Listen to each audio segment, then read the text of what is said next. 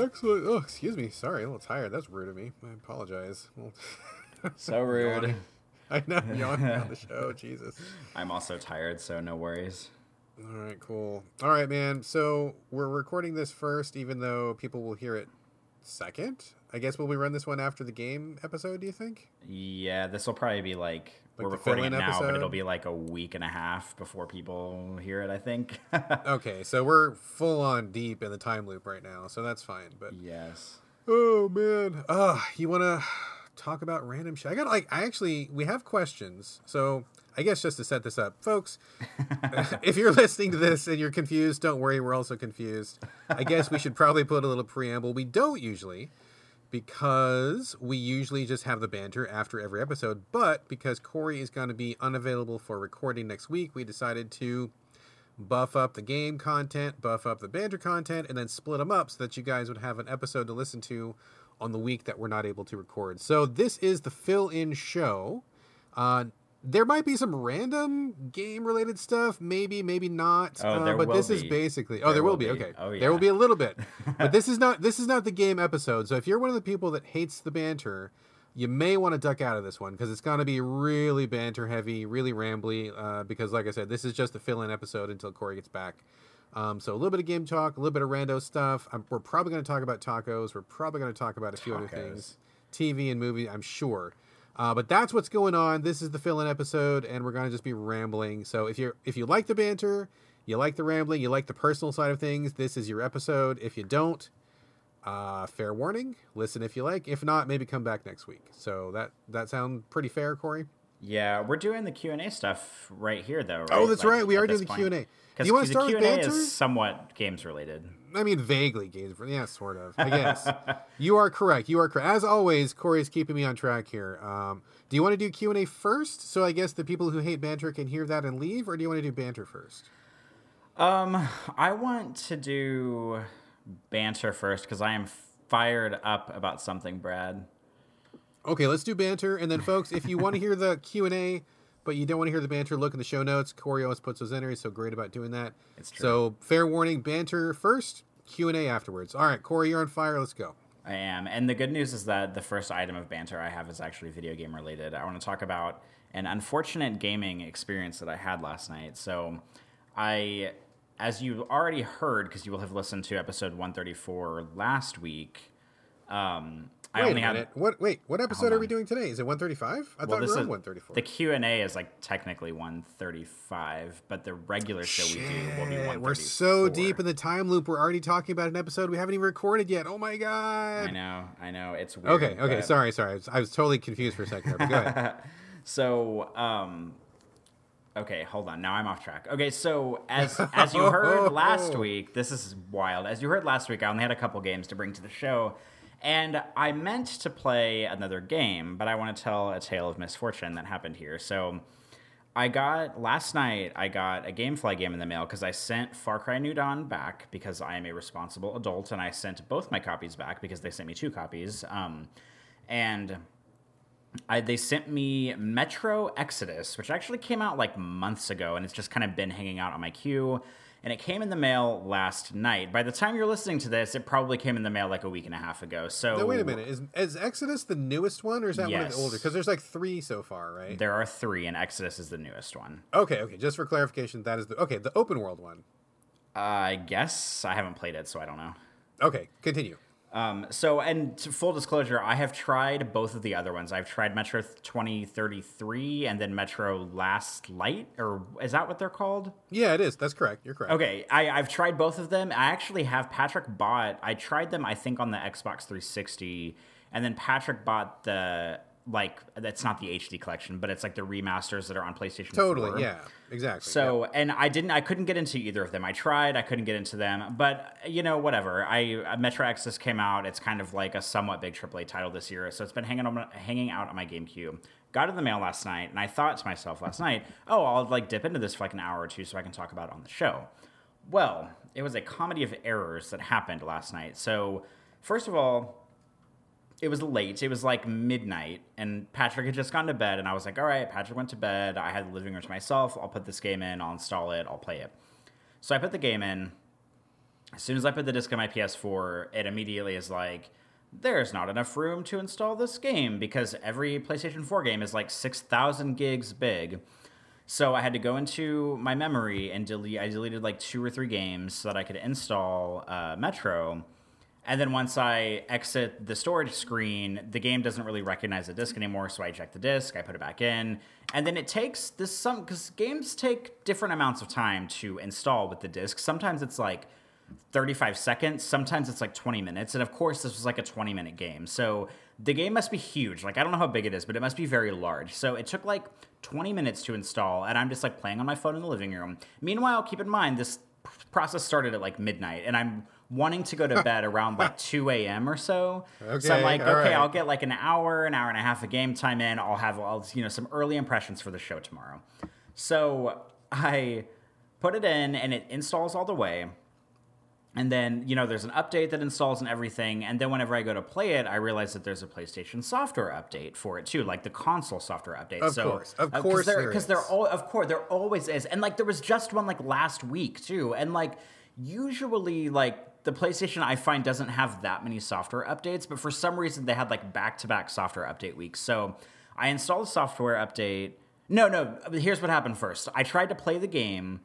And whenever I pressed the button to play it, it was like, this disc is unreadable. Please close the application and eject the disc. And I was like, are you serious? Oh, yes. So I eject the disc, I take it out, and then I think to myself, well, I'll update the software, because that probably doesn't have anything to do with it, but I just want the PlayStation software to be updated. So I update the software, and that takes several minutes because it has to update. The PlayStation has to turn itself off and turn itself back on.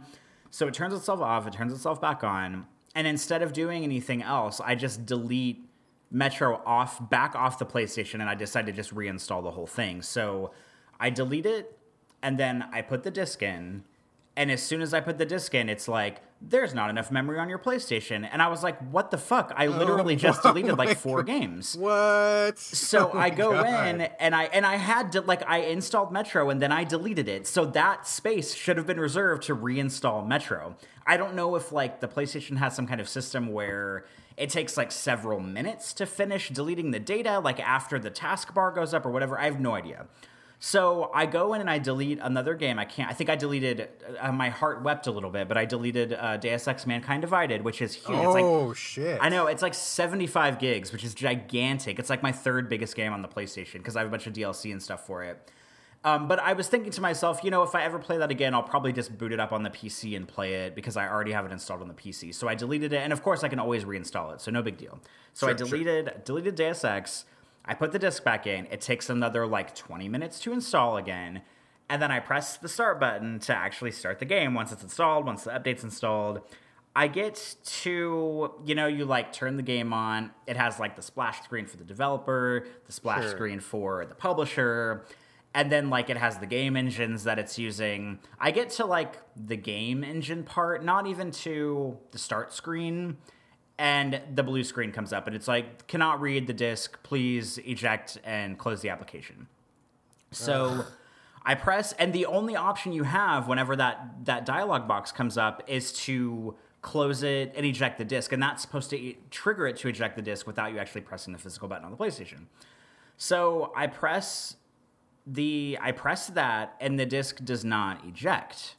So, I mean, luckily all I did was physically press the eject button, and out came the disc. So I press the eject button, I pull the disc out again, and I turn the PlayStation off. I unplug every wire that's on the PlayStation. I pick it up, I blow on all sides of it like it's a fucking Nintendo NES cartridge, because there's, like a little bit of dust on the sides, and I'm trying to do anything I can to make this fucking thing work. Corey's going old school, blowing off the thing, sure. Yes. I gotcha. Yeah, really going back to my gaming roots here. So I do that. I kind of let the PlayStation sit for like 10 minutes, kind of let it cool down, let it chill out while it's totally disconnected from everything. Let the bad karma dissipate. I gotcha. Yeah. And I mean, this doesn't happen often, but it has happened before. Like whenever I got God of War on the PlayStation 4, the same thing happened. I don't know if it's just like these gigantic games that are like really technical that I don't know what the deal is. And keep in mind, I have a PlayStation 4 Pro, so like I'm not even rolling with the original PS4. I have a Pro, which is supposed to be like better. It's supposed to be able to handle all this shit. So I plug everything back in, I turn it back on, I put the disc back in, and I press start, and I get past all of the developer and publisher screens, and there's kind of one of those like intro videos before the start screen that has like, it's kind of like an opening credit sequence, almost like a Bond sequence. Like it says who directs the game, and it's like all these cool cinematics. I get probably halfway through that, the blue screen comes up again. It's like, this application cannot be played. And like, every time this happens, I wipe the disc off. I have a lint-free cloth next to my PlayStation 4. I wipe and there's nothing on the disc. There's no fingerprints. There's no scratches. No. Your nothing. Disc is fine. The disc is fine. So I put it back in and try it one more time, and I can't even access... It won't even get to the developer screens. It's just like, no, this won't work. And so I press the close application and eject disk button. I press that, and the disk does not come out. And then I press the eject button, and the disk does not come out. Uh-oh. And so I'm facing like a minor problem here. And keep in mind, at this point, it's like 1:45 in the morning. Like, I've been spending my hour and a half of playtime troubleshooting this goddamn game. And I get to a point where I just want to put the PlayStation to rest and then go to sleep because I don't have time for this anymore. So like I put the put to rest button or whatever, rest mode, and it has like that screen that pops up for like 3 seconds before the PlayStation goes to rest. But this time the screen that pops up that's supposed to put it to rest is on the screen for like 4 minutes, which never ever happens. So the PlayStation is not actively going to rest. It is still the loading screen that's supposed to load itself into rest. And there's like it literally says on the screen, like, do not pull any plugs, like, do not disconnect the PlayStation 4. And I'm like, well, what the fuck am I supposed to do if the PlayStation 4 is like literally frozen in it loading itself to sleep? Like, what is going on here? So eventually I just hold down the power button on the PlayStation 4 for like, I don't know, 15 or 20 seconds or however long you have to hold it to like manually shut the whole thing off. And luckily that worked. The PlayStation 4 went off, but I did not try it again. I did not try to eject the disc again, and I just left it off. And I was not able to play it last night after spending like an hour and a half trying to troubleshoot this stupid game. So now like I'm already mad at the game, and like I already don't want to play it anymore because I'm like frustrated about the PlayStation. I'm frustrated at GameFly, even though it's probably not even their fault, and like I don't even know what's going on here. So like I really wanted to bring that third show to the game and get like a little bit of game time in with Metro Exodus. And now like my PlayStation, like I don't think my PlayStation is like fundamentally broken or anything, but like it just could not read this game, and I don't know what the fuck is going on, and it was really frustrating. You know, so I've had this problem myself, and my son gets it all the time. I'm actually surprised to hear that you're having this problem because you've got a Pro. And I mean, when did you buy your? It was like last year you got your Pro, wasn't it? Like fairly recently, right? It was about 2 years ago, roughly. Okay, but still, I mean, that's still pretty new in terms of like an electronic that you buy for your home, which everybody knows is supposed to be. I mean, I don't know if it's classified technically as like a durable good the same way that like a washing machine or a stove is, but I think everybody with 2 brain cells in their head figures that a console is going to last more than 2 years. I mean, unless you're running it like 24/7, doing some kind of weird like click farm thing with it or something. I mean, if you're using it like a normal person, even a hardcore gamer like ourselves, I think that it's reasonable to expect that a console will last longer than 2 years. So I think what's going on, I don't know, I'm not like a PS4, electronics expert or anything, but we've all had these same problems. And I think it's a problem with the disk drive because, I mean, I take super good care of my stuff. Nothing's ever happened to my PS4. My son takes excellent care of his. We've never had any problems, never dropped it, never spilled water on it or anything. But like, we've had the same problem. It comes up whenever we try to do a disk. So like, because of that reason, I've actually been trying to shift more towards downloads because the actual hard drive is fine, but it's something about the disk reader.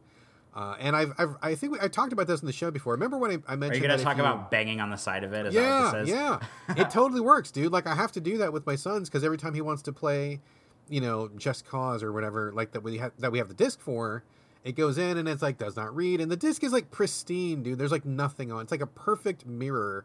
No scratches, no dirt, no chicken grease, nothing like that. And it's just like, you put it in, you bang on the top, and then it just catches and it goes. So I think PS4 needs to step up their game with their fucking disc readers. I think that's really the problem here. Yeah, I don't know. Maybe I'll need to try the banging trick because I don't think I've tried that yet. But it is just incredibly disappointing. And I'm glad this doesn't happen often. Like, I think literally this and God of War, which came out in the middle of last year, are the only times it's happened, but it's still just like fucking frustrating whenever all you want to do is just like sit down and you have like this 1 hour sliver of free time to play a game. And like, I'm also, you know, not to be all like high and mighty or whatever, but like, I'm also playing the game to try to provide a service to our audience to like talk about the game on the show. So maybe if people haven't played it, they can get some impressions or whatever. And I can't do it, and it makes me sad. Well, I appreciate all the hell you went through to kind of make that happen, and it's unfortunate because I was kind of curious about that game. I did play the first Metro, and I did like it, although I did think it was pretty bullshit how you got the best ending. Like, you're almost guaranteed to get the worst ending the first time you play because the stuff you have to do is, like, really just, like, no one would ever figure that stuff out without an FAQ. And I always meant to get back into it because I did enjoy it, even though I don't play a lot of first-person games. I never got around to Last Light. I think I bought it, like, twice, I think, and I did not buy Exodus. I'm not sure. I may have it around somewhere. Maybe I haven't bought it yet. I don't know. But I meant to get to it. So I would like to hear your impressions. Maybe, I don't know what's going to happen. Maybe you got to send in your PS4 to get repaired, or I don't know what. I mean, I kind of feel like that's really what we should all do. Like, I feel like we should get a box of, like, your PS4, my PS4, my son's PS4. Just bundle them all up, send them in, get it all done at once, and just get these discs working again, you know? Yeah, it reminds me of the god-awful days of the red-ringing Xbox, because I had an Xbox 360 that I think red-ringed twice, and, like, I literally, the only time in my life this has happened to me, I had to actually send it into Microsoft, and they fixed it and sent it back, and then it, like, broke down again, and then I think eventually my parents just bought me one of the Elites for my birthday, like the cool, like, new, like, kind of glossy black Elites, like, later on down the road, which, I mean, you could argue maybe is, like, you know how Apple, like, people say that they, like, slow down their phones and outdate them after a year. I mean, you could argue that, like, maybe Microsoft is doing that with the Xbox. Like, oh, it's a shame that Xbox doesn't work anymore. It looks like you'll just have to buy an Elite, which, I mean, my parents bought it for me, so that was nice as a birthday present. But I don't want to deal with it. I just want to buy, whenever you pay that much for something, it needs to just work. And that's the way it should be. I mean, I 100% agree, dude. 100% agree. It is a pain in the ass for this not to work because, you know, as we know, the show is not sponsored by Gamefly, and we do Gamefly all the time because who can pay $60 every time a brand new... I mean, there's like 25 new games coming out every week. No one, you know, I mean, I'm not a Microsoft executive. I can't afford to buy that many games.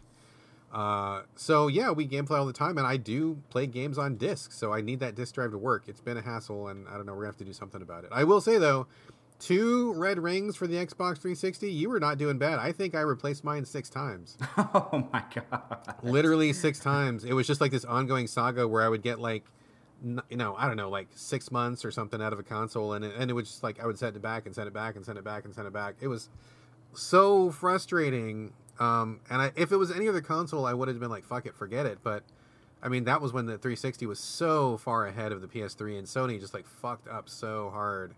I mean, 360 was where I was at, and if you weren't on 360, then what were you even doing? Like, you know, you weren't playing games. So that was one reason I put up with it. But man, I remember those days, and it was awful, which is exactly why I've held off on sending in my PS4. I mean, I've got plenty of stuff to play. Otherwise, I could send my PS4 in, and it could be gone for a month, and I wouldn't even miss it, to be perfectly honest with you. But I just don't want to deal with it. It is just the biggest pain in the ass. So I hear you. Yeah, it's really annoying, but I don't really have anything to say beyond that. I just that was like the last thing I did before I went to bed last night. It's almost like when you like get in a fight with your partner and you go to bed angry. Like that's how it was last night. I was just like, God damn it. I just want to like spend this hour that I have today playing this game so I can talk about it. And I'm genuinely intrigued with the game, despite not having played or not having enjoyed the first the bits that I've played of them. And I just was not able to, but that sometimes you win and sometimes you lose. Very true, very true. And on that note, I will say to people, don't ever go to bed angry with your partner. That is like the worst thing in the world.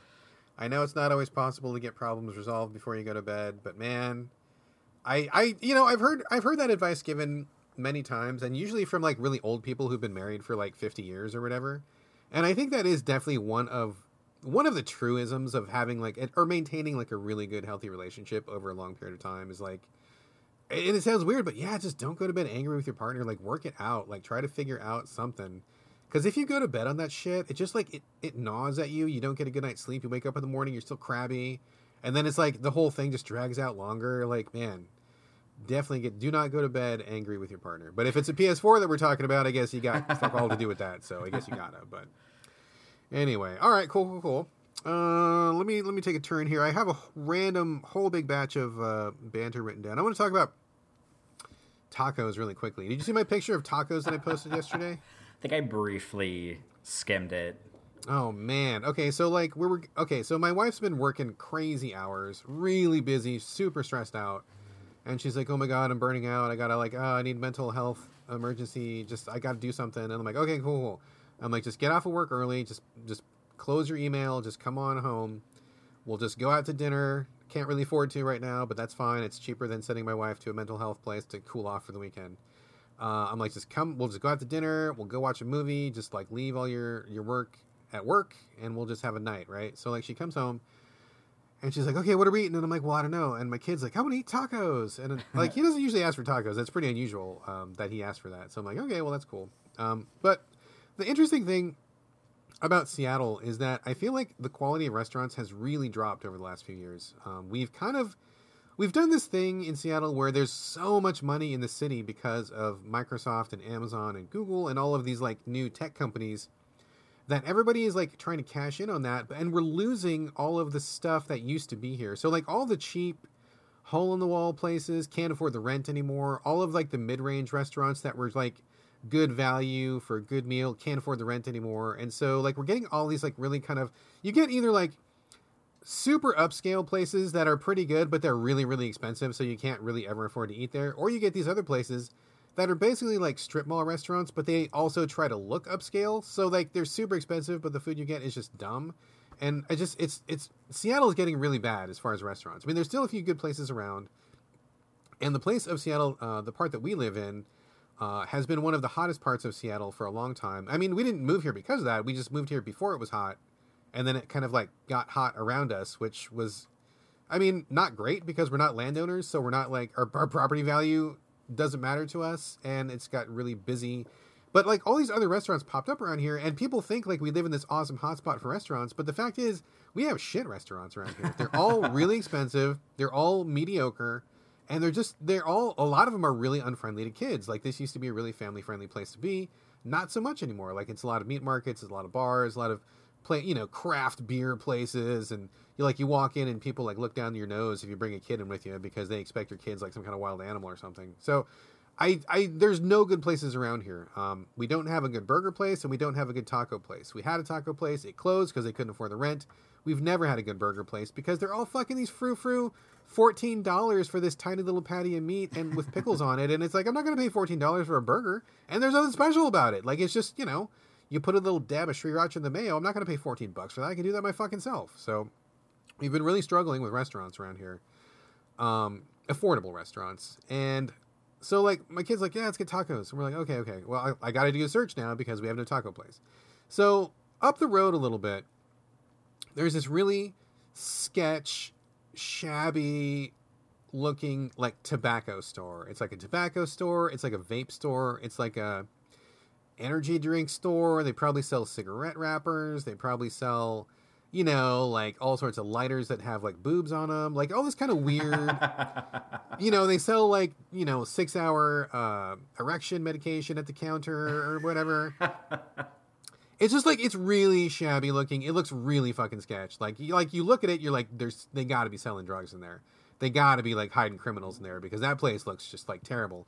And I can't believe this place is still around because the place is really like gentrified in the rest of the area, but this place just keeps hanging on. So, I mean, I don't know what's going on. Anyway, I've never been to that store. Every time I drive by it, I'm like, God, that place looks awful. Like, just like, I mean, I don't want to be like the dude that calls something an eyesore, but it is like an eyesore. Like, I hate that this store is in our neighborhood. Anyway, so there's a taco truck that is parked in the parking lot of this like drugstore or this, and I say drugstore meaning like meth, not like medicine or anything.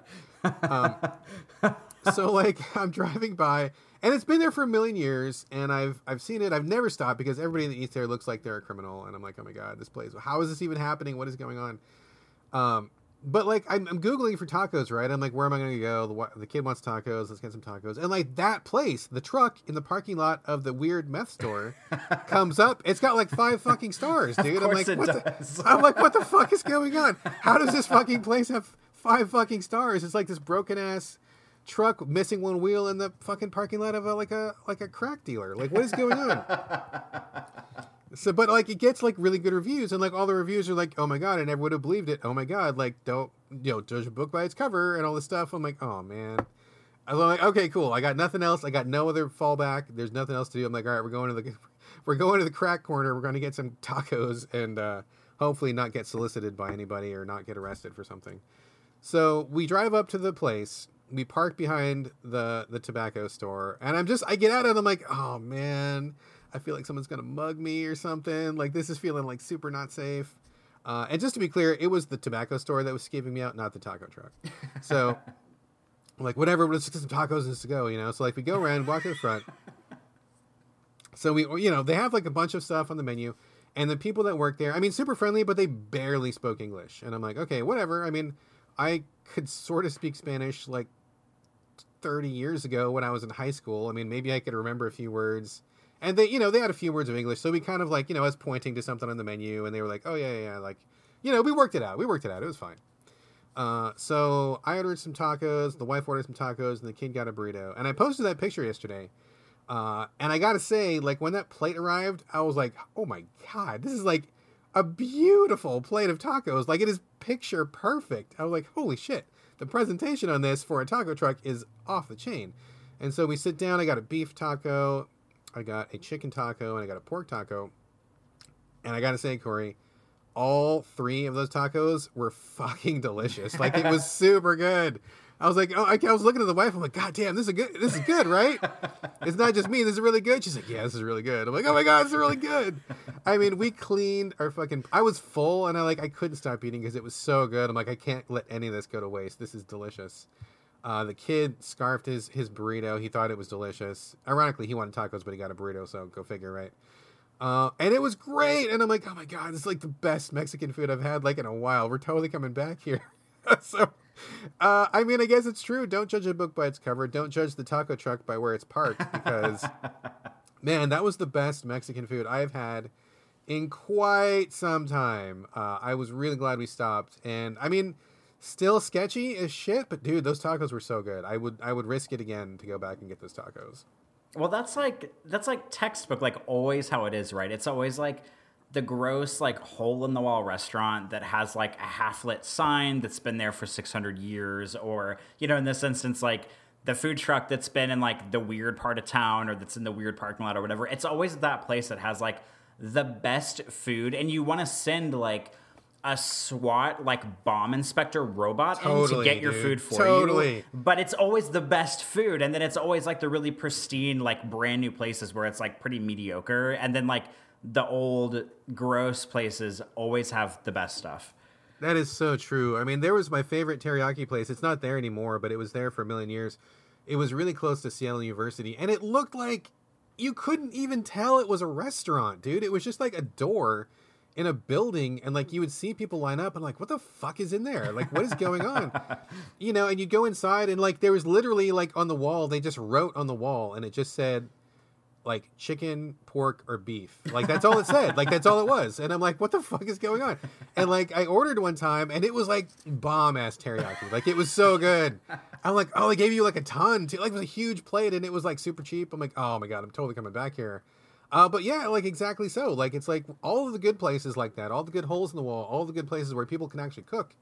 And the taco place that closed in our area before we found this taco place, also really good, also a hole in the wall, but they can't afford to be in Seattle anymore. So it's fucking killing me, dude, because I love good food. I love to eat. And it's like, I only want to go to places where it's great. And like the great places are just not here anymore. Like I just can't stomach paying $32 for a plate of fucking mediocre pasta that I could cook easy, better on my own stove, like, so I think the Seattle food scene is really in the toilet, and these good places that I find are getting really hard to find. And honestly, if we really want to like just have a weekend of like good food, we go down to Portland, dude, because Portland's restaurant scene is really just amazing. So many good trucks, so many good places. Portland is really putting Seattle to shame, which is strange because I think Seattle originally had a better reputation, but that is absolutely not true these days. Portland is where it's at, and Seattle sucks. But I do love this taco truck. And, also, speaking of which, we had been struggling for a good burger place for a long time. Have you heard of Habit Burger? I have not. I had never heard of it either, but apparently it's a thing. I mean, I don't know. I've never crossed paths with them before. They just opened up near my house, and we have, like, a bunch of really shitty burger places around us. Like I said, the $14 burger, and they're all like, there's all these just really, really shitty places that I would go to once and never, ever, ever want to go to again. But Habit Burger, I guess, is a chain. It just opened up. That was the first time I'd ever been to it. And I got to say, it was really good. I had a chicken sandwich with bacon and some avocado. I mean, pretty standard, but it was really well done. Like, it was reasonably priced, and it was delicious. They had a lot of good options, really good milkshakes, and they had like a tuna steak option, which I thought was really cool and unique. And it was great. You could like pick the kind of bread that you wanted, and there's a whole sorts of different toppings. So, I mean, not the best burger in the world, but pretty good. Like one that I would eat again, and it was so cheap. I was really surprised at how affordable it was. So I will definitely go back to there. And the people who go there tell me that it's one of their favorite places. So I don't know where they're from. I mean, maybe they're from California or something. They've never been around here before, but Habit Burger seems pretty cool. I think that's going to be our new burger place, and this taco truck is for sure going to be our new Mexican place. Yeah, I've never heard of that, so maybe it's definitely not something that I think exists anywhere that I've lived, like Midwest or the South now, so it must be special for you guys. I guess. All right, what do you got? I got a bunch more stuff, but let me turn it back over to you, man. What else you got on your banter plate? I can't remember if this happened before or after we recorded last week, but whenever we talked last week, did I tell you about getting pulled over? Pulled over? No, I don't remember that. Okay, this must have been after the fact then. Yeah, so last week I am driving home from work. I run to Target, I run to Walmart because the stuff that I wanted at Target wasn't there. And I'm coming home and I get about 2 blocks away from my house and there is a police SUV behind me and it turns its fucking lights on. And I'm like, oh my God, shit. What do I do? I wasn't speeding like I was told, because I'm like, literally, this is the first time I've been pulled over, I think in like 10 years. Like it's been a very, very, I think the last time I got pulled over, I was like 19 or 20. And so, you know, and I don't panic or anything, but I'm immediate because I didn't think I was doing anything wrong. So, you know, I pull over onto a side street and I pull over and the cop like comes up to my window and he's like older and he's like nice or whatever. Cause you know how the police as a whole, I'm not really a fan of, but you know, some can be like aggressive jerks, but he was like nice, I guess. And so he comes up and he's like, hey, your 2 middle brake lights are out. And I was like, oh, like I didn't know that. So thank you for letting me know. And he was like, is your car insured and do you have your license? And I was like, yeah, of course. And so like I pull out my wallet and I give him my license and I give him my insurance card because I keep it in my wallet. And then, you know, I know that they always ask for registration, but for some reason, like I was in this like heightened state of, I don't know, just like, I wasn't panicked, but it was just like this, I like kind of like lost touch with reality for a second because I was in a situation that I'm not usually in. And I was just like a little bit flustered. And so he asked me for registration, and so I immediately panic, and I'm like, what? Like, what do you need? And he's like, do you have like your plate registration? And I'm like, oh, so like I opened my glove box, and of course in my glove box I have every maintenance receipt that I've ever had done to my car for the past like 6 years. And so I'm like trying to like get through them because I know the thing is in there somewhere, I just can't find it.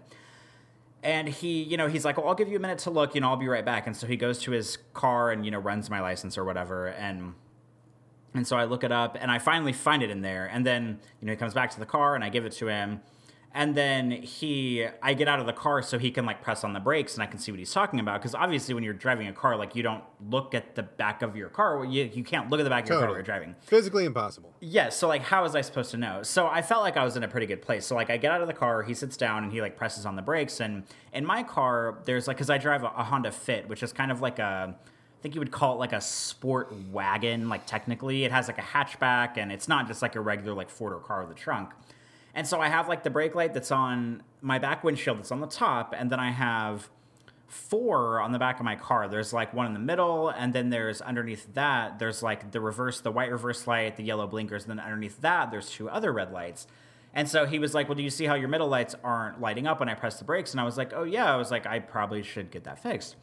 And so he like gets out of my car, and I'm like really, really hoping that he's going to be like, okay, we'll just go get it fixed. But of course he fucking writes me a ticket.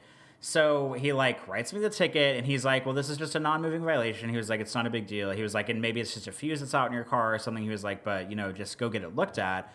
And then he like hands me the ticket on his little notepad for me to like sign. And I like literally like don't know what to do. So like I look at him and I'm like, well, he like points to there's like a court date on it. And he like points to the court date and he's like, well, this is your court date. And I look at him and I'm like, well, what am I, like, I was like, I don't know, like, what am I supposed to do? I don't know what to do in this situation. And he's like, well, this is your court date. You can go to court. He was like, or here's the number, and you can call this number and give them this ticket number. He was like, and they'll tell you how much it's going to be because I don't know how much it is. And I was like, okay. So I take the ticket, I go home, and I didn't go to a maintenance shop that day because I was feeling resentful about the whole situation. so like, you know, classic me. And so like I get home and the next morning, whenever I get in my car, I like get in my car to go to work. And I decide, I got pulled over at like 2 p.m. So like and my car does not have automatic headlights. I have to manually flip them on in my car. So I, you know, just for kicks, I like flip my headlights on and I'm like, well, I just want to look at the back of my car real quick. So I like turn my car on, I put the headlights on. I go out behind my car and take a look. And I don't think my brake lights are out. I think that this cop did not understand the anatomy of my taillights, and the 2 red lights in the middle are like my red taillights that come on whenever I turn my headlights on. And my brake lights are the ones that were functioning, the ones that were the 2 bottom red ones, and then the one that's on my back windshield in the middle.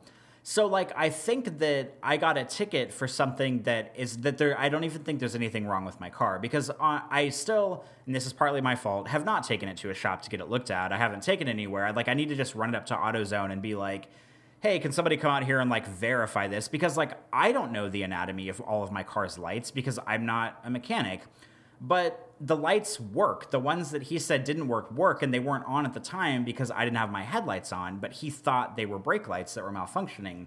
So now he thought your running lights were the brake lights, and so the running lights didn't come on because your lights weren't on, your headlights weren't on. Yeah. But the brake lights did work, so okay. Because he was behind me, and whenever I guess I was braking at a red light or braking to turn or whatever, and he saw that only 3 of my 5 red lights came on in the back, and he thought that the other ones that didn't come on were brake lights, but they were really just, my running lights because I didn't have my headlights on at the time because it was like 2 p.m. Why would I have my headlights on? Exactly.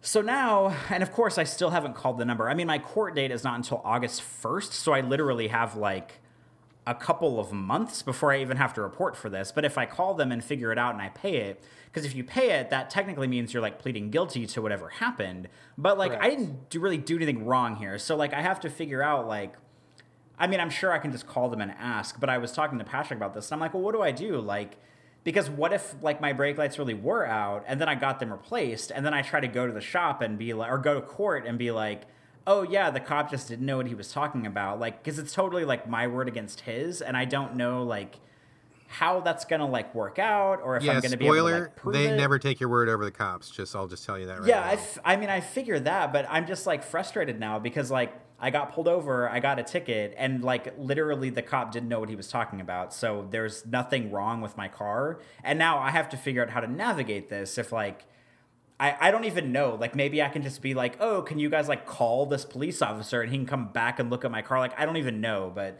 it's just, like, annoying because I shouldn't have even been pulled over in the first place, and now I'm, like, stuck with this ticket. I mean, you know, granted, it's a non-moving violation, so it's certainly, like, even if I have to pay it, it's probably, like, not going to be the end of the world.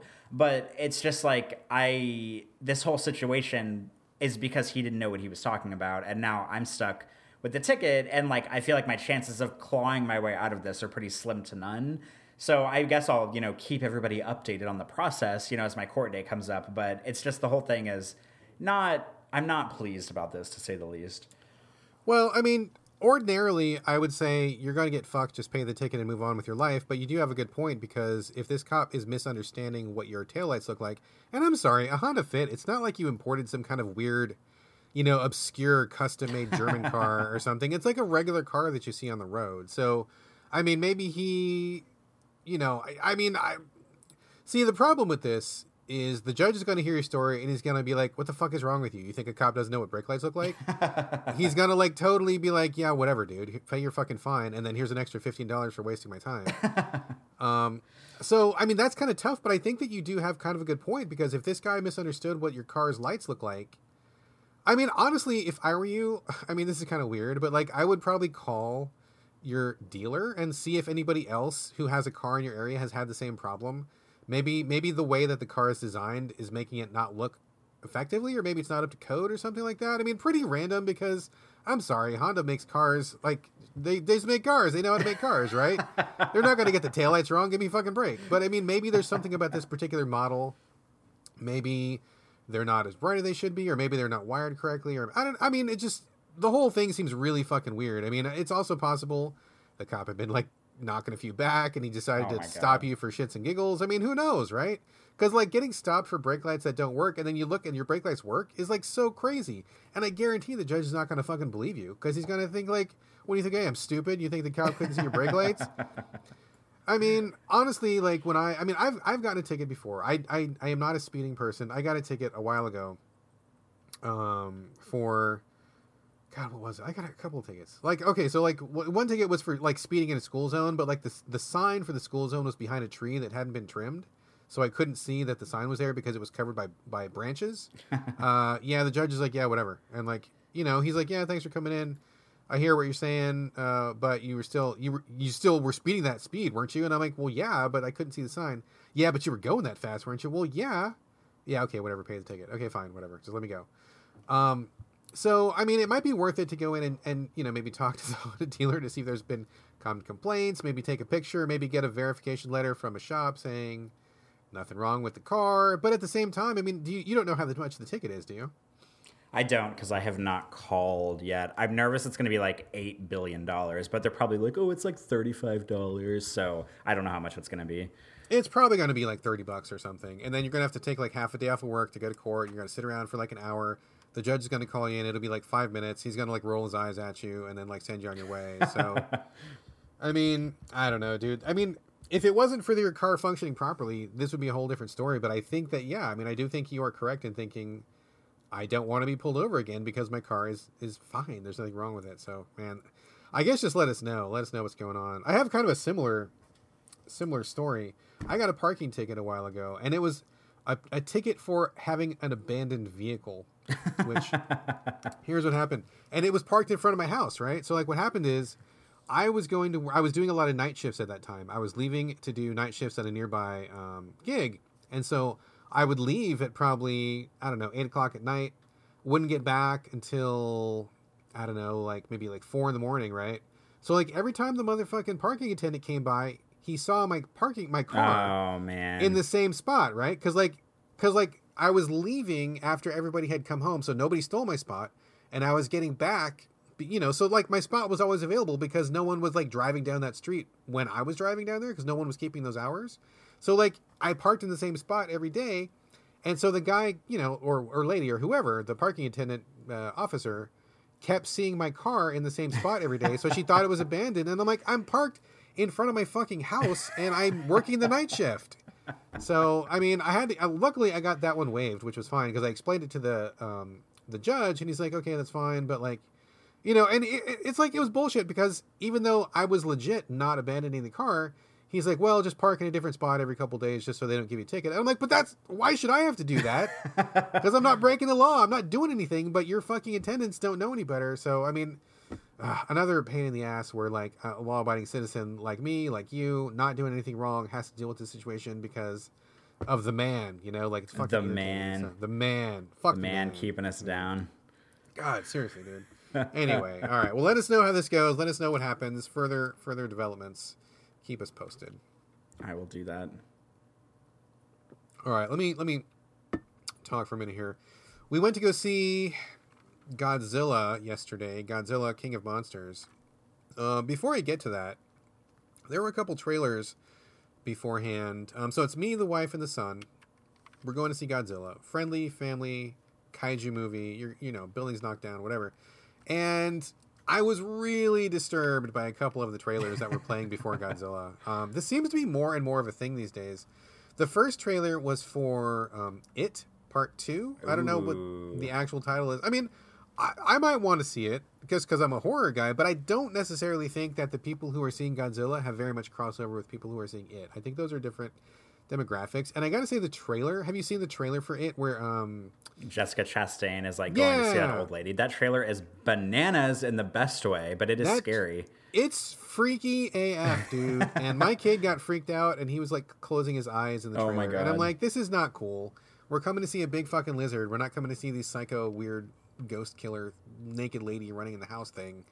That was a really scary trailer. Too scary for Godzilla, so I was really upset about that. The other trailer, have you seen the trailer for the new Joker movie starring Joaquin Phoenix? Joaquin Phoenix, yeah. I have, and I am over stories about white men going crazy because they're lonely and bored. We have enough of that in the real world. Dude, 1000% agree, okay? So, like, we're watching the trailer. That trailer is fucked up. And I was already not going to see that movie, but that trailer made me 1000% mega not want to see that movie. Because, just like you said, it was like some crazy white guy who like has a mental break, turns into a psycho. Like, I mean, I'm sorry, but the Joker is a fucking villain, okay? Like, there's nothing complicated about him. He's crazy, he wears clown makeup, he kills people in brutal, gross ways. And that's the Joker. I've just told you the entire story of the Joker in like 5 seconds right there. We don't need anything deconstructing his psyche. We don't need to understand him better. We don't need to glorify him. And this movie looks fucking gross and dirty and weird. And like after the trailer, I turned to my wife and I'm like, I feel dirty and violated from after watching that fucking trailer. Like that trailer was gross. And I was like, and again, my kid was like, had to close his eyes during that trailer because it was just like weird and disturbing. And I'm like, man, I don't want to be psychologically traumatized when I come to see a fucking Godzilla movie, people. Can we just get this straight, please? Oh, man. I mean, I just was like, yeah, I don't know why anybody's making that fucking movie. That is just weird and just really just out of step with the times right now. I don't think, like you said, I don't think we need more movies about crazy white guys losing their shit and killing people. So, no thank you. So Godzilla, King of Monsters, is okay. It was all right. I gotta say, I know. I mean, I loved the last Godzilla. I thought it was really good. I also loved the last King Kong, Skull Island. That was really good. I thought that was very good. And so those two are kind of vaguely connected by certain threads, like canonically. So there's definitely a link there. And so I was excited about King of Monsters because I like Godzilla movies, like kaiju movies, etc., etc.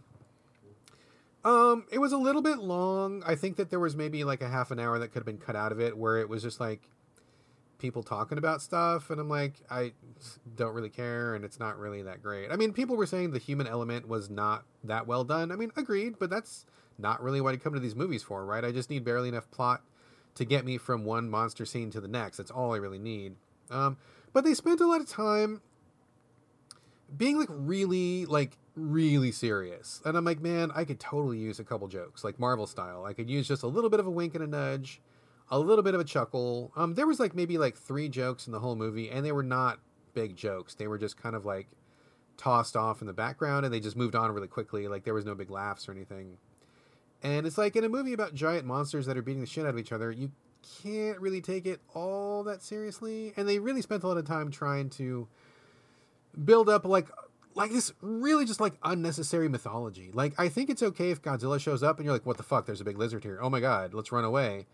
You don't need to like figure out where he came from or why he's there or like what his origin story is. It's like he just shows up and you just deal.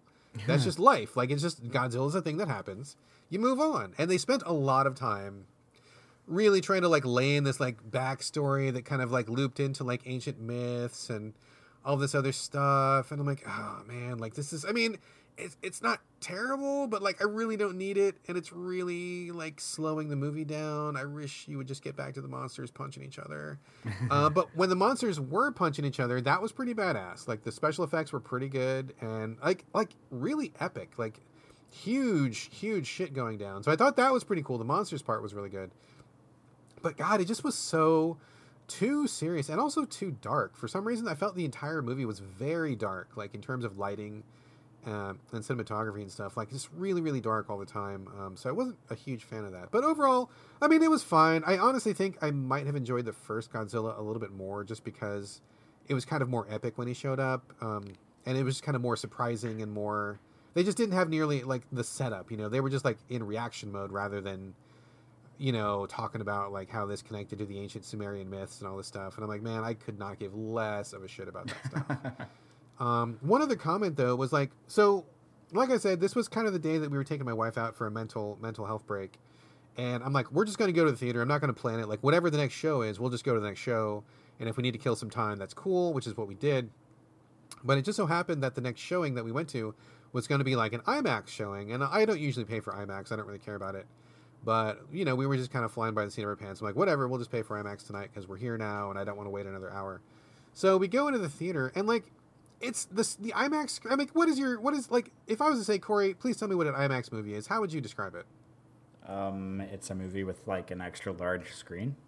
Like, how much extra large? Oh, geez, like twice the size of a regular movie screen? See, that's what I would think, too. If you had asked me, that's literally what I would have said. And we got into that IMAX screen. It was maybe 4 feet wider.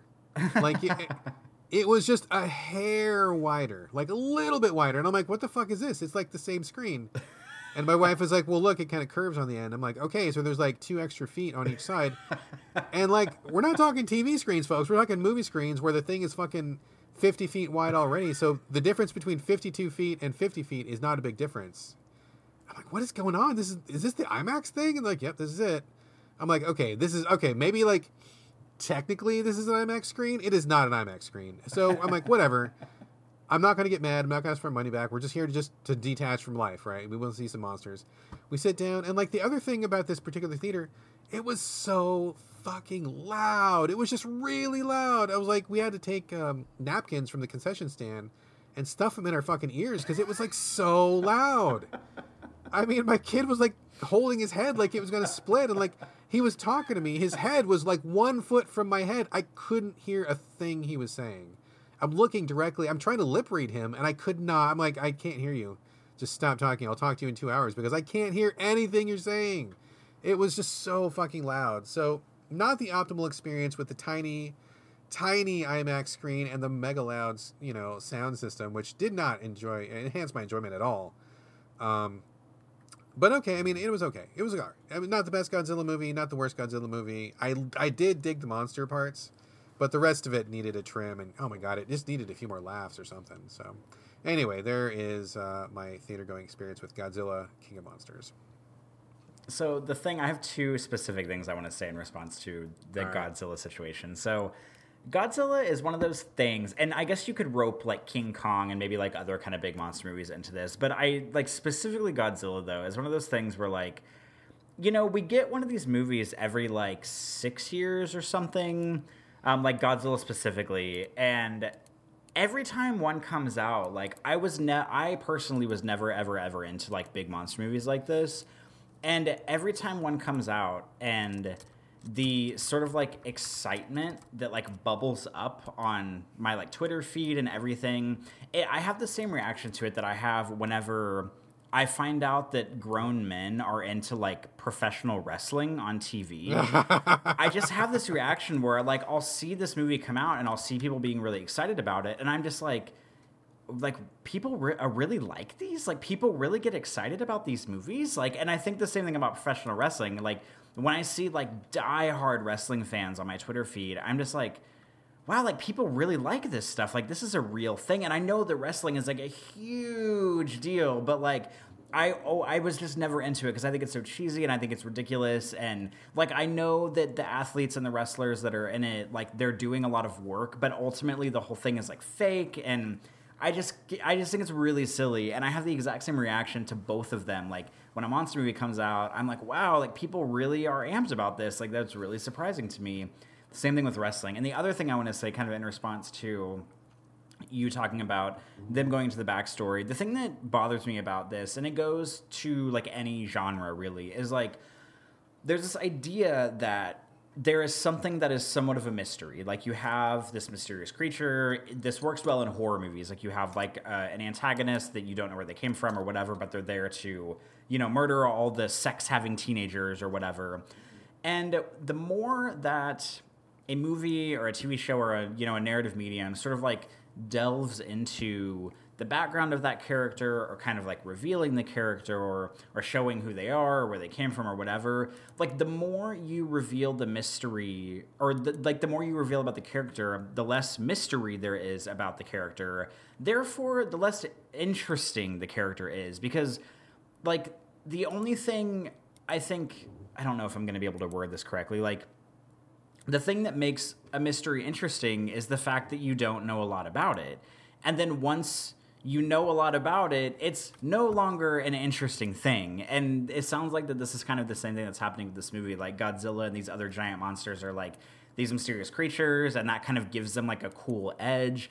But then if you have like a movie like this where it just like goes at length to try to describe like where they came from or its origin or whatever, like instead of just like spilling all the beans, like hold some of the cards close to your chest, because the less you know about something, the more interesting it is. And I hate whenever movies or even video games do this too, like where something is really interesting and then you suddenly find out what the thing is, and the movie like blows its load trying to tell you everything about it, and then suddenly it's not interesting anymore because you know everything about it, and then all of a sudden it's just this boring thing that you know everything about. And I don't like when like movies or games or any like stories do that. It's really disappointing to me.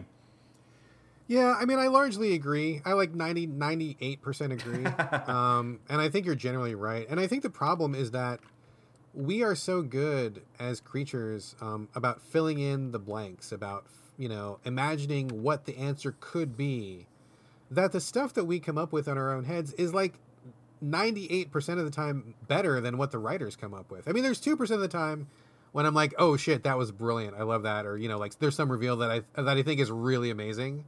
But that's, like I said, 2% of the time. 90% of the time, it's like, oh, that's what it was, or whatever. Or like, and you're right. I mean, you're right. Like, I think it's fine that these giant fucking monsters, as big as like a 100-story building, show up out of the ocean and you don't know what the fuck they're from. I mean, or like radiation. Okay, good. That's all the explanation I need. Like radiation shit happened.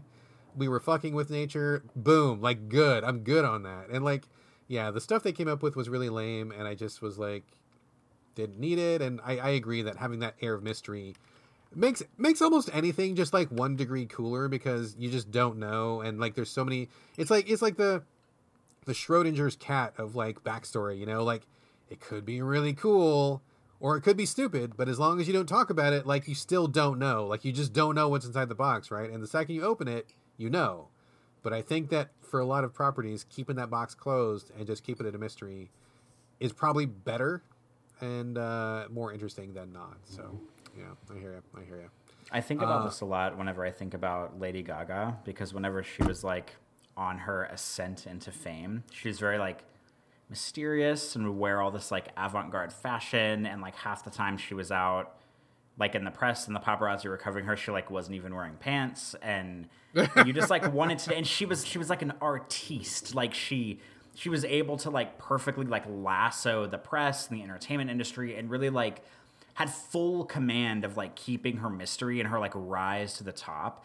And then like the longer she was famous, and I mean this kind of happens with a lot of pop stars. I imagine like the same thing happened to Madonna or so back in the day. But like the more albums she released and the more like press she did, and the more she inherently tried to like humanize herself and maybe like distance herself from like the weird character she was as she was like rising to fame, the less interesting she became. Like I do like, I can get down with Lady Gaga and like combat boots and a crop top and like waist, like high-waisted shorts, but like give me like Lady Gaga and like 15-inch platform stiletto high heels and like a ridiculous avant-garde dress and like a hat that has like a full face piece that covers half her face, and like give me that, and that's like way more interesting than like humanized like jean shorts Lady Gaga any day. And I wish that she could like revert back to like the mysterious rise to fame Lady Gaga, but now that she's been like humanized, she can like never go back to being mysterious. And I prefer like the mystery of somebody than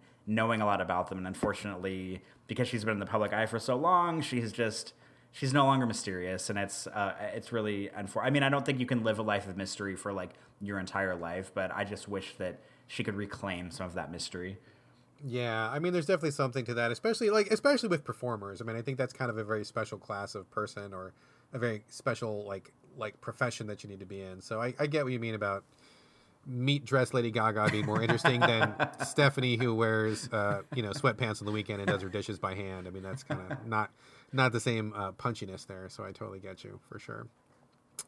It kind of makes me think of that singer. Her name is like Sia, I think. Who has like the wig. Yeah, like she like barely ever shows her face, and she like wears wigs all the time. She seems to be kind of like following that kind of secretive kind of path. Same thing with those those guys that wear those masks all the time. There's a couple of people that wear masks these days, like the Marshmallow guy or those guys. The two of them that had a couple of big hits. I'm like, whatever. People know what I'm talking about with the the robot face. The kids know. Kids, you know. Those guys with the robot faces that play like the electronic music, whatever they're called. I don't remember. All right, dude. I'm looking at the clock. We have Q&A to get through. I think we should probably wrap up Banter and get to Q&A if that is okay with you. I am all about it. All right, Banter's out of the way. Hopefully, folks, you're enjoying our Tide You Over episode so far, and now we're going to get a little bit more structured into the Q&A section of this week's show. We have a number of questions from people. We're just going to hit them right now. Corey, have you seen the questions beforehand? Do you have answers prepared? I have, and I think I have answers for most, if not all of them. All right, away we go. First question comes from frequent listener and mailman with calves of steel, Joshua Jackson. Joshua Jackson asks, is there a game you thought for sure that you thought you disdained, but upon playing ended up loving, and vice versa? Was there a game you knew you'd love only to find out that you hated it? Corey, do you have answers for either one of those things? I have answers for both of these. Lay on, sir. Okay, so the game that I have to be honest about the first part, the disdain one. I didn't think I was going to like disdain this game, but I thought it was just going to be like an average, run-of-the-mill, 5-hour, linear, boring, cut from the same cloth as a bunch of other games, shooter, that I ended up really falling in love with because it did a lot of interesting, it is linear, but it did a lot of interesting story things that really kind of played on the idea of like, what is real, what is not real, can you believe what you're seeing? It kind of like almost like a dual timeline kind of thing, had a lot of really psychologically thrilling elements that I totally was not expecting from a shooter that I ended up loving. From that description, do you want to take a stab at what game I'm talking about? Oh, dude, I was trying to come up with something funny to make a joke out of it, but I have literally no idea what you're talking about. Well, this is none other than The Darkness 2. Oh, weird. Okay, all right, okay. So, okay, gotcha. You thought you were not going to like it. You ended up liking it, and you've actually talked about this before, so that one must have really left an impression on you. Yeah, it really did. Like, because I played the first Darkness, because the first one came out kind of like in the early years of the Xbox 360, and it was supposed to be like this big bad comic kind of open world shooter, you have like your tentacles and whatever. And I played it and like it was fine, like I played it, it was fine. And then after I beat it, I really kind of forgot about it.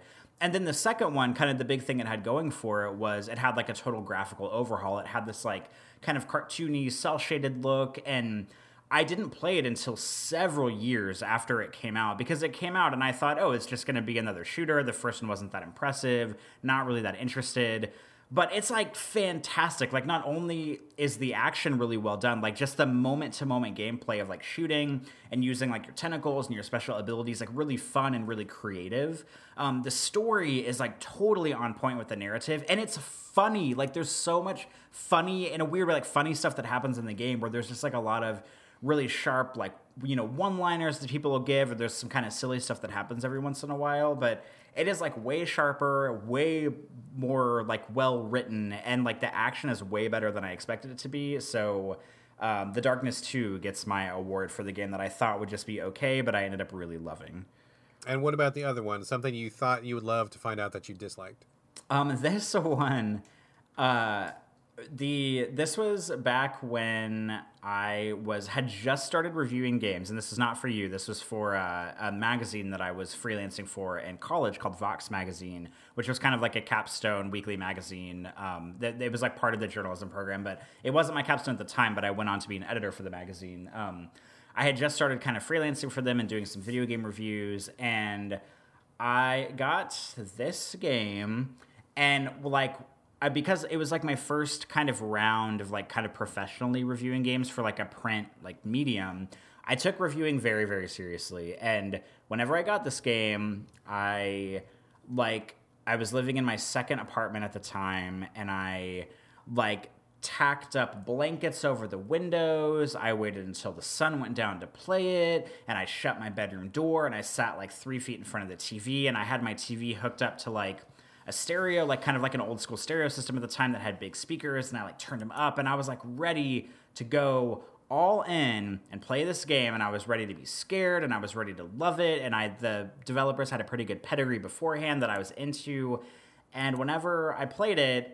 I came out the other side of it thinking that it was really silly, that it was really boring, that the writing was awful, the story did not make any sense, and I just really did not like it coming out of the other end. I realize that's not a very specific description, but do you want to take a stabs at this one? I have literally no idea, dude. You said basically nothing about the game. I know, I couldn't say anything about the game. This is a good old Alan Wake on the Xbox 360. I thought for sure I was going to love that damn game. I loved Max Payne, loved Max Payne 2. I realized they're entirely different games, but there was so much hype from E3 and like from PAX and the press coming up to the release of this game. I bought it on day one, thought I was going to love it, put the blankets over my windows, was ready to be scared, ready to have intense action, and the game was just so stupid. Like, it was just one, like, scenario after another where the story has to come up with a stupid reason for you to be back in a forest because the only thing that Remedy knew how to do at the time was like make forests look good, and then you're like fighting these like shadow monsters and you have to like shine your flashlight on them and then shoot them, and like Alan Wake got healed by standing under street lamps, but for some reason he couldn't just like shine his own flashlight in his face to heal himself, and it was just like the stupidest. I'm so pissed off at the game. I came out of the other side of it just thinking it was so stupid. The story made no sense. And it's one of those games that people really love. Like, it's kind of like Spec Ops: The Line, where like there's like a cult following, and I hate both of those games, and I just don't get it. I think they're dumb. I don't get the stories. I don't have that love for them like everyone else. And Alan Wake, man, I thought I was gonna love it, and I fucking hated that game. I did not hate Alan Wake, but I didn't like it, and I gotta say, I think the DLC is like the best part of Alan Wake. One of the final DLCs was pretty cool. I didn't think the main campaign was very good. For all the reasons you mentioned and others. Apart from the fact that Alan Wake himself is a colossal fucking dick. He's like one of the most unlikable main characters I've ever played. He's such an asshole to everybody that I fucking hated him. I just didn't want to save him. But the DLC was really good. And they did a standalone that was like Alan Wake's Nightmare. American Nightmare. And it is good. I agree with you. That is a good DLC. Totally unexpected. Yeah, actually pretty good. And the final DLC for the main campaign, which is like, I don't know what it was called, but it was like Alan Wake in the Darkness or something. Like he was like, it was like the post game kind of a thing. And that was actually pretty good too. But like the main game, I agree with you, is not great. Okay. Coming over to me. Honestly, I took some time, Joshua, I wanted to get some good answers for you. And I got to say, I just could not come up with anything that I thought that I would dislike and then I ended up liking. And I'll tell you why. Because my time is like so limited these days that I have to be like super, super selective about what I play. And so if I see something that I feel like I'm just not going to click with, I've got like 500 other things that I think I probably would like. And so I usually just go with one of those. So for me to find something that I thought I would like and then I ended up not liking is way more common than for me to be like, oh, I'm planning on hate playing something and then to turn out that I like it. So I'm sorry, man. I could not come up with anything within recent memory where I thought I would hate it and I didn't, because I just don't play games that I don't think I would even like. So I whiffed on that one. I apologize. I do have answers for you otherwise. I came up with a couple that I thought that I would really like, only to find out that I come to hate them. The first one of my biggest disappointments in several years, which we talked about at length here on the show, Below. From Cappy Studios. Because you like bought your Xbox One for it. Yep, I literally bought my Xbox One for two games. It was D3 or was it D4? D4? Yeah, D4 and Below. So like 50% of the reason I even own a fucking Xbox One was for Below.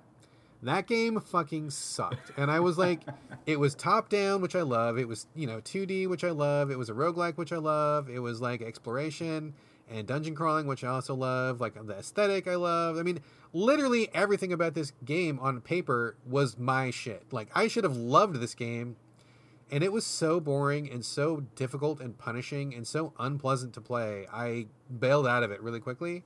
And I was so disappointed. I was all ready to be like, yeah, game of the year. It's going to be my game of the year. It's going to be so good. I'm going to love it. Top 10 easily.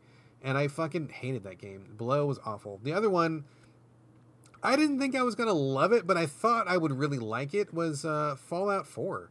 I was a real big Fallout fan. I enjoyed Fallout 3 a lot. And then I played New Vegas. And I mean, New Vegas is one of my favorite games of all time. I love New Vegas. That is a fucking marvelous game. Wonderful writing, wonderful quest, so interesting to play, so much stuff. New Vegas is a masterpiece. And so I'm like, yeah, man, I'm up for more of that. And I knew that it was different developers. I knew it was different writers. Like, I knew that. But I'm like, I love Fallout, or I thought I did. And when I played Fallout 4, I was like, this is crap. Like, this is really, really bad. I missed being able to solve quests with something other than your guns. I didn't like the characters. I just didn't like anything about it. So Fallout 4 is something that I thought I would at least... I thought I would finish it. I thought I would play it. And I think I put maybe like 4 or 6 hours into it. And I'm like, fuck this game. So that's another one that was really disappointing. Okay, moving on. Couple questions from Thief of Hearts on Twitter. Love Thief of Hearts. Good guy. Love the thief. He says, what games or genres do you feel get a bad rap and are misunderstood? Corey?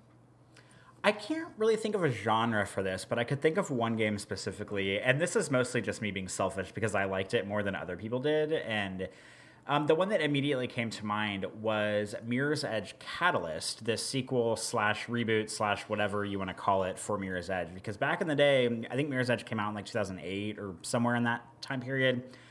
And it was like, really beautiful. It's probably one of my favorite games of all time. I think it's absolutely stunning. I know the gameplay isn't like 100% there. And when Mirror's Edge Catalyst came out several years later, I got a review copy before the game came out. So I had it for like 5 days before it hit. And that was one of those games where like, as soon as you sent me the code, I downloaded it and started playing it like immediately because I loved the first one so much. And the fascinating thing, I know we've talked about this on the show before, but the fascinating thing about having a review code for a game early is that you don't know what everybody else is thinking whenever they're playing it, because you can't read reviews, you can't talk to friends about it because nobody else has it. And I played it and thought, like, God damn, this game is better than the original in every way. Like, obviously the story was a little bit dumb, but the story in the first game wasn't that great either. And, like, the visual design... was pretty on par with the first one because it had been done before, so it wasn't like some new brilliant visionary design, but like the idea that they took it open world and that you could run around the world in complete freedom to get where you needed to go, I thought it was brilliant, and that was like exactly what I wanted out of Mirror's Edge, because like, how are you going to give us a free running game and make it a linear stage by stage game? Like, how much more boring can you get? And then this one going open world, letting you run around, I thought it was so great, just the freedom of movement and the way it felt to move around and the obstacles and really having to be engaged as you go around the universe rather than just jumping in a car and holding R2 until you drive 15 minutes across the city. I loved it. And like, I gave it like an 8 or something, and then the reviews hit and everybody was like, oh, the open world sucks, oh, it's not as good as the original, oh, the combat sucks, the story sucks. And I was like, what fucking game were you guys playing? Like, this game's like better in almost every way than the original one, and it was just so bizarre. And I feel like that game got a bad rap because I'm sure there were a lot of people out there who liked the first one, and then when the reviews hit for the second one, almost everybody was like, oh, it's not as good as the first one, but I totally disagree. I mean, the first one is still great, but I think the open world direction they took the second one in is everything that the first one should have been. And I just feel like I see it on sale for like $5 on the PS4 all the time on PSN sales. And I just like wish that more people would play it because I think it's excellent. And I think it got a bad rap when it came out. And I think it's glorious. And I think that they made a lot of good decisions in developing the second one. And it makes me sad that I was like the only reviewer who like really championed it at the time. It's funny you bring that up because I played the first Mirror's Edge. I liked it, didn't love it. And I thought about playing the second one. But like you were right, the reviews were horrible. So I passed it up. But I know that my son loves first-person games. He loves parkour, so I got it for him. He actually just finished it like last week. He played through the whole thing, and he just really enjoyed it quite a bit. He just really liked it a lot. So you were not alone in enjoying that game. And now that I saw him actually finish it, like I was so surprised. Like, Dad, I finished the game. I'm like, what? He's like, I finished Mirror's Edge. I'm like, what do you mean? He's like, I finished it. I'm like, you finished it? Yeah, I just finished it. Like, credits are on the screen. I'm like, holy shit, you finished that game? So he's kind of inspired me to come back to it. So I may pick it up the next time I see it on sale, and it's constantly on sale. So Any other games or genres, or should we go to my turn? I can't think of any genres, and that's the only game I can think of right now. So you can take the floor. Okay, I couldn't think of any genres either because, I think it's hard. I don't know. I think genres are genres. Either you like them or you don't. I don't know that they're misunderstood. So Thief, if you have a genre that you think is misunderstood, I would love to talk about that and let us know. I was drawing a blank, so I let you down on that one. But I did have games that I thought got a bad rap and were misunderstood. The first one, which is the most undeserved bad rap and most misunderstood of all time, Metal Gear Survive. I'm sorry. This game, people from across the world have collectively taken the biggest shit on that game, and that game is great. In fact, when I talk to people who write for game critics behind the scenes, there's a couple people that every time they talk to me about anything, at the end of the email, they add and Metal Gear Survive sucks. Literally every time I talk to them, because they know I love that game, and I was one of the very few champions of that game. They don't miss an opportunity to let me know they think it sucks. And I'm sorry, but they're just fucking wrong. That is Metal so Gear rude. Survive is great. It is a great game. I'm not saying it's a great Metal Gear game, because I think what people expect out of that genre, it's not even genre, but out of that series, the Kojima bullshit, the wackiness, the weird code names, the misogyny, the weird stuff that people seem to really enjoy, the incomprehensible story, all the stuff that Kojima does well is not in Metal Gear Survive, and that's probably why they don't like it. But it's right there in the title. It's a survival game, Metal Gear Survive. If you come to it as a survival game, it's fucking great. It's really well done. It's really balanced, really good mix of survival aspects plus base building plus combat. And I thought it was really interesting. A lot of cool challenges, a lot of exploration that was really well done. I felt a lot of ownership for my base. I think Metal Gear Survive is fucking great. And if the people who just can't unbunch their panties long enough to get over the fact that Kojima is not involved in this can't see what makes it great, well, that's your loss. I mean, you're missing out on a great experience. I think that game gets a horrifically bad rap that is 100% not deserved. The other one, which we've talked about a billion times, I'll just throw this one in just for funsies, is Alpha Protocol. I think that game is brilliant, wonderful, marvelous. It's one of the modern classics. And I think it gets a bad rap because it's really janky. I can't excuse it. There's a lot of jankiness to that design. It's difficult to play. And the first 2 levels are just trash. They're garbage. They're really bad. And I don't want to be that guy that says it gets better later, but it genuinely gets so much better later. I love Alpha Protocol. It's so good. So I think that one gets a bad rap by a lot of people who played the first and second level, bounced off it. And I understand why, but there's enough documentation and enough word of mouth out there to kind of clue you in that it gets much better later. And it's one of those ones that you really should invest the time in if you are interested in game design, narrative design, espionage games, or anything like that. It's really, really well done. I love Alpha Protocol. So Metal Gear Survive, Alpha Protocol, both those get a really bad rap that they do not deserve. I thought for sure, just to take a second here, I thought for sure please. for the genre, I knew deep in my heart that you were going to say, big titty anime games and talk about Senran Kagura for a second. I thought for sure you were going to talk about that. No, those games do get the rap they deserve. I think Senran Kagura is one of the very few that actually I think justifies it. But most of them, I'm okay, look, you guys want to go fap to some stuff? I mean, that's what this game is. A lot of these games are really terrible. They're really bad. They're just really bad. So I have no complaints about that one. Oh my God, fap. That's a word that I do not use ever, and I need to really work it into my vocabulary. I just said it out loud. There you go. Oh, God damn it. Okay, next question. Right. Moving on. Corey, what games or genres that you haven't quite gotten, but you might like to someday?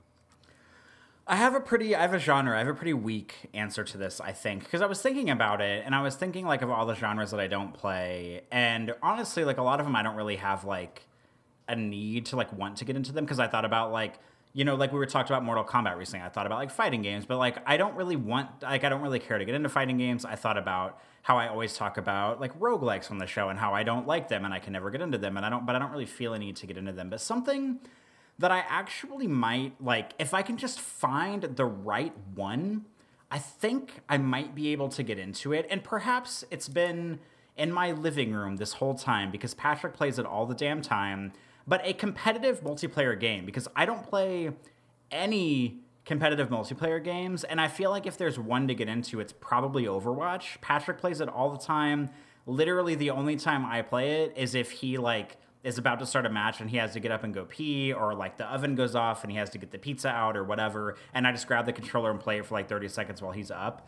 And I just like competitive multiplayer games. I've never been into. I rarely have played them. The only time I was ever seriously into competitive multiplayer, I think, was when I was playing like Halo 2 when Xbox Live was like first a thing.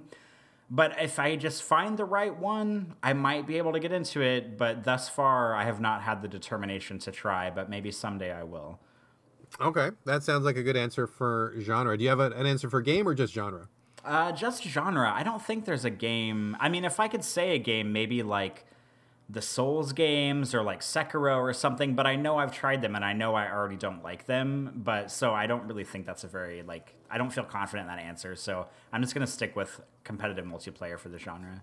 Okay, that's totally fine. I'm going to take the opposite of what you did. I didn't have a genre because I have been playing games for so long. And I know, Thief, I know that you are a longtime gamer as well, so I'm sure you can sympathize with this.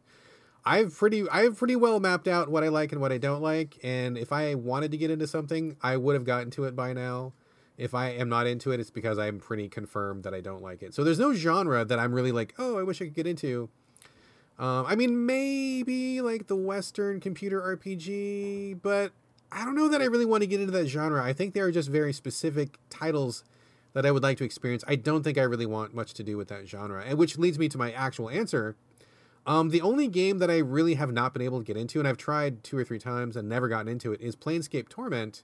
I've mentioned this in the show before. It's, people bring it up to me as like one of the most well-written games of all time. And I believe them. I mean, people who I trust, who are very smart, whose tastes line up with mine and whose advice that I take, tell me this is my shit. And I'm like, I believe you, but it's so old and the PC interface is so obscure and obtuse. And I've tried it a couple times with mods, without mods, and on the fucking PC, which, I have to move heaven and earth before I'll be ready to play a game on the PC. But I've tried it. I've tried it on the PC and I can't play it. So that's probably the only game that I really want to get into and I haven't been able to. But I may change my tune on that because there's been an announcement, I think just this week. I forget who it was, but somebody is bringing a whole bunch of these computer RPGs from back in the day and bringing them to console this year.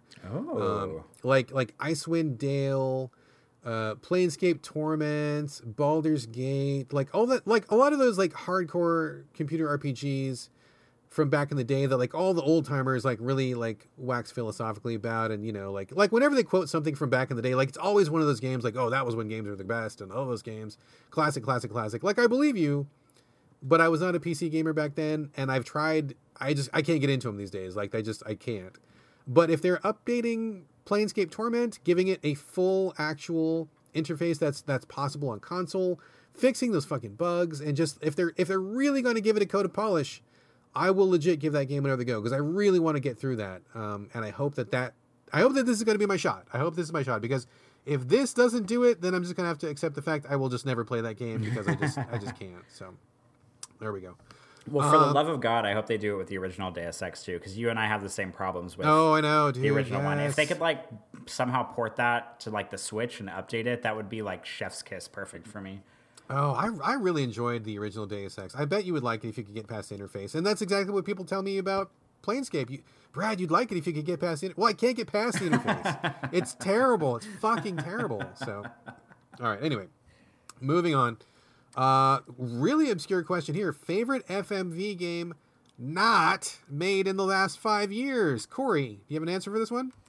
I have, to my knowledge, never played an actual FMV game. I have played, and I mean, I might be forgetting. Maybe I have some traumatic past with one and I've just blocked it out. But I've played games that have like full motion video cutscenes, but not like an actual FMV game that I know of. So I actually I think I have to pass on this one. Okay, no worries. I struggled with this one myself because I'm not a fan of FMV games, and my first answers were going to be all things that were made in less than 5 years ago. And I know like the bunker and what was that car? The car one, Night Shift. That I want to say it's Night Shift, but it's not Night Shift. It's something like. Is it Late Shift? Late Shift, yeah, that was excellent. The Bunker was excellent. Those are going to be my 2 picks. I've talked about those before, but no, he wants something older than that. No problem. I had to do a little bit of Googling to refresh my memory, but I think that I'm going to go with Brain Dead 13 on the Saturn. Have you ever played that, Corey? No, I never had a Saturn or a Sega CD. This was a fully animated, so I guess I'm kind of cheating a little bit because it's not actual actors, but it is an FMV game with hand-drawn animation. I remember the animation being very good, very stylized at the time, really attractive looking and smooth. And you played like a person, I want to say that you were like a pizza delivery person who goes to a haunted castle. And then inside the castle, there's like, you know, an oversexed big titty vampire lady. There's like a mummy. There's like a Frankenstein going on. And there's a mad scientist. And you're kind of like going through rooms, kind of doing that stuff. But the animation really made it stand out. Like it was very Saturday morning cartoon-like at the time.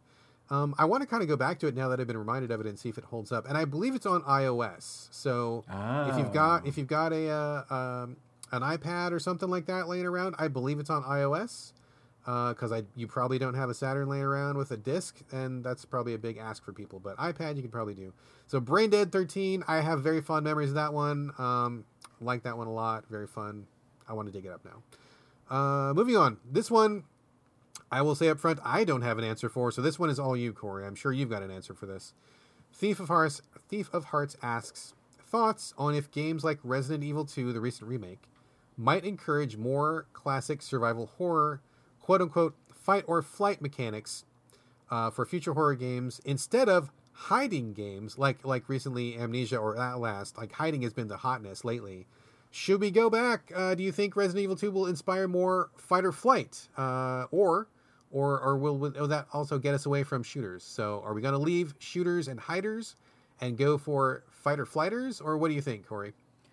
I really hope so. I think it's an unrealistic expectation for like the market as a whole to kind of like take hold of this Resident Evil 2 style survival horror game and run with it. That being said, I hope so because Resident Evil 2 Remake is great. And I've been on the record about 1 million times saying that I don't really like the hiding games. The one exception I have to that is Soma, because Soma has a story that really carries its weight and really has a lot of sort of like impact, and I don't know, it's just very interesting and very mysterious, and like the environmental design is exceptional and all of those things.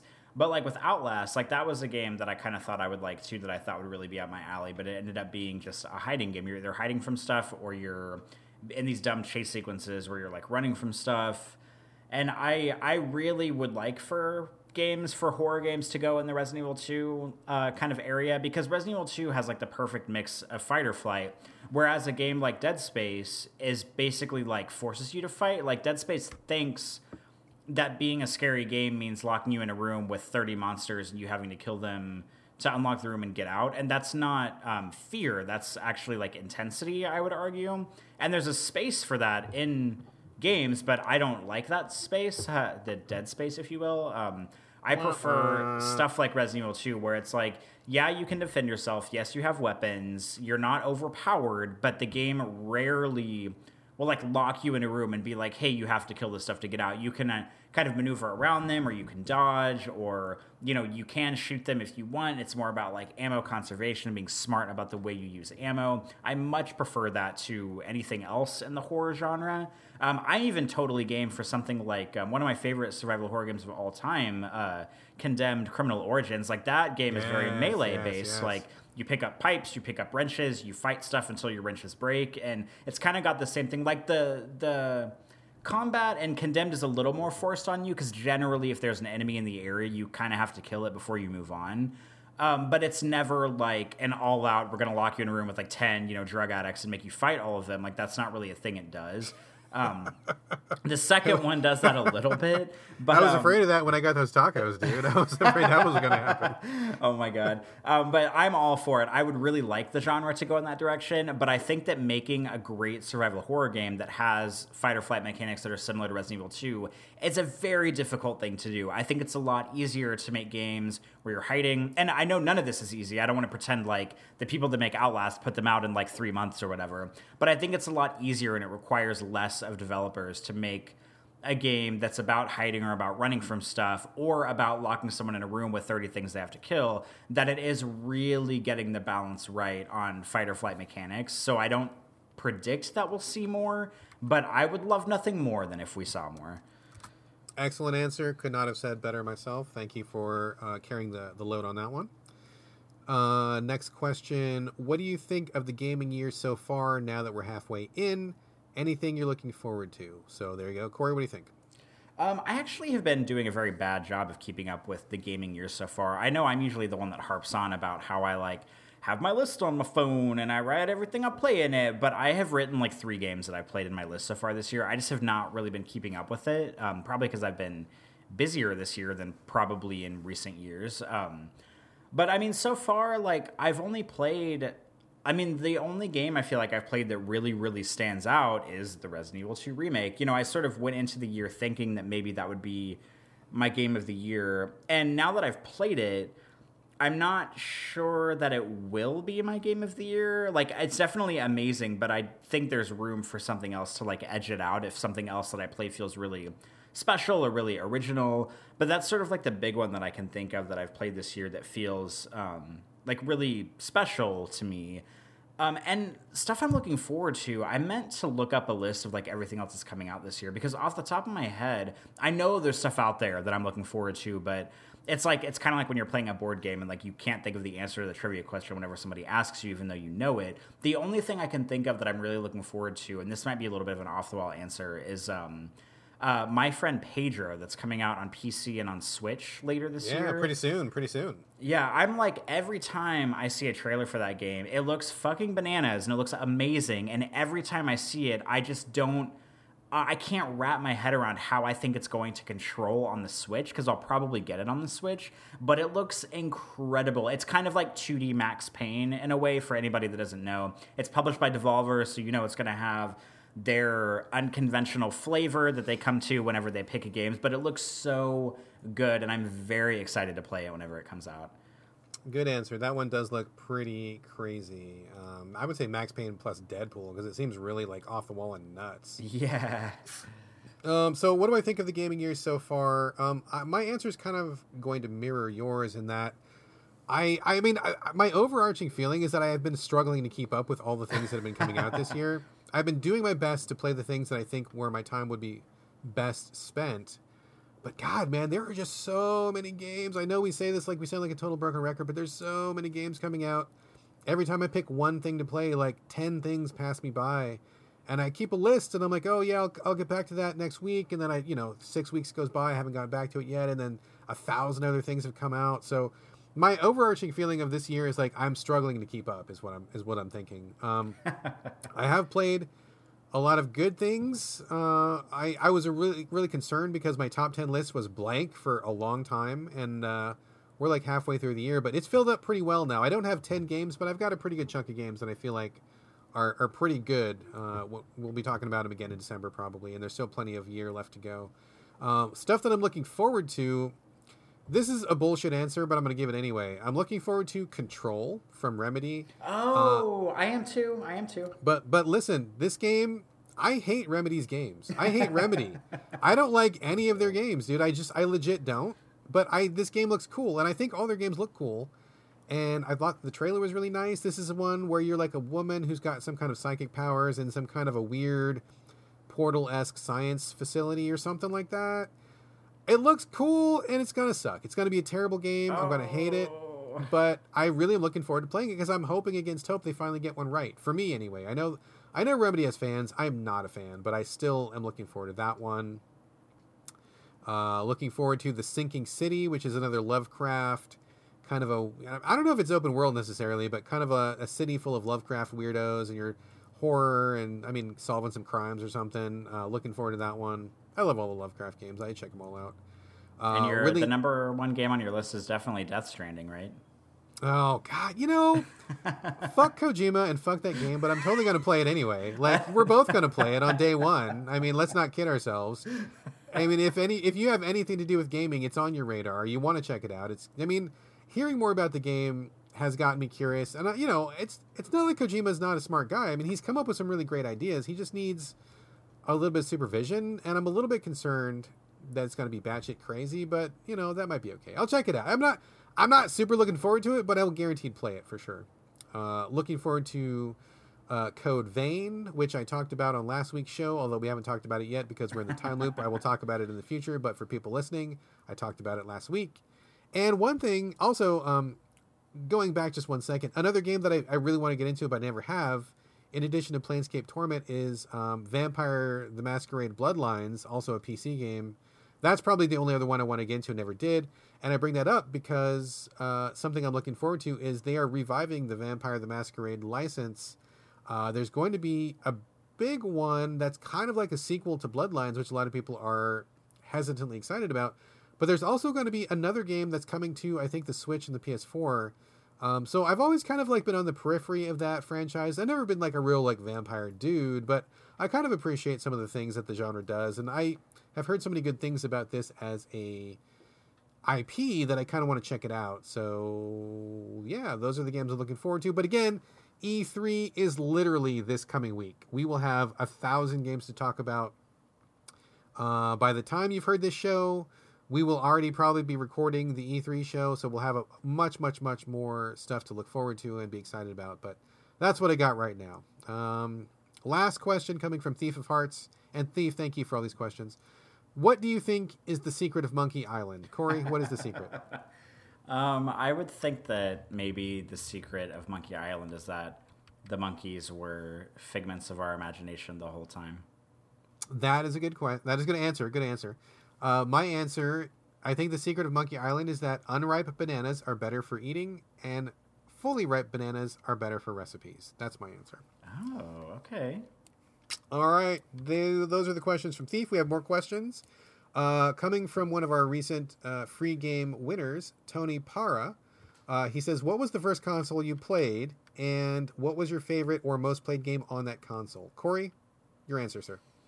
I know that the first game or the first console I played, I think, was the Atari 2600, but I can't remember. I was so young that it was either Centipede or Asteroids. Okay. I think, because my formative memory reflects fondly back on the Nintendo NES because that was like the one that I remember playing. But I know that I played the Atari first, and I think it was Centipede that I probably played more than anything. Okay, good answer. That is also my answer, the Atari 2600. I also struggled with having a favorite game. It was probably either River Raid or Combat. But I will tell you, I very clearly remember the games that I hated, which were E.T. the Extraterrestrial, which was trash, Raiders of the Lost Ark, which was equally bad. E.T. gets all the hate, but I got to tell you, Raiders was just as bad as E.T. was.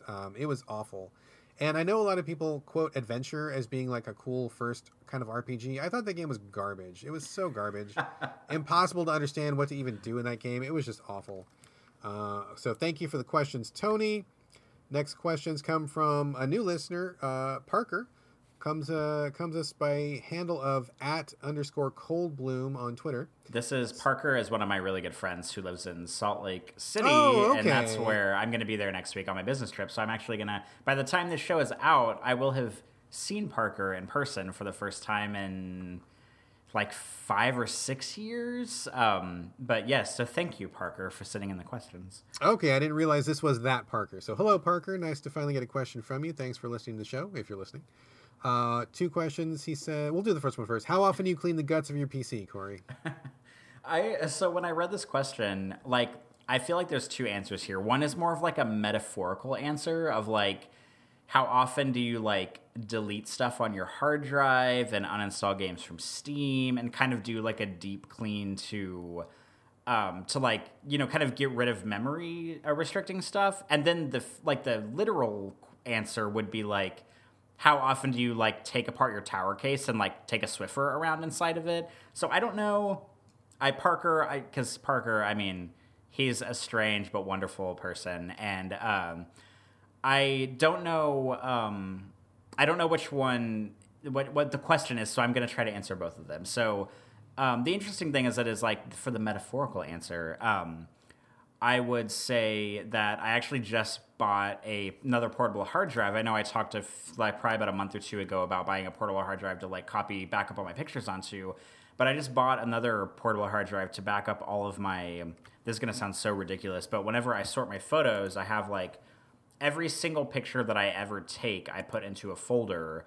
And then all of my like good enough pictures, I will copy into a second folder. And then those are the ones that I'll put in editing software to edit. And so I have a lot of photos that are just sitting in folders that are just taking up space. And so I bought a portable hard drive to copy all of those folders, the folders that have all the pictures, onto the hard drive. And I think I cleared up, and this just happened like a couple weeks ago, which is why I'm thinking about it.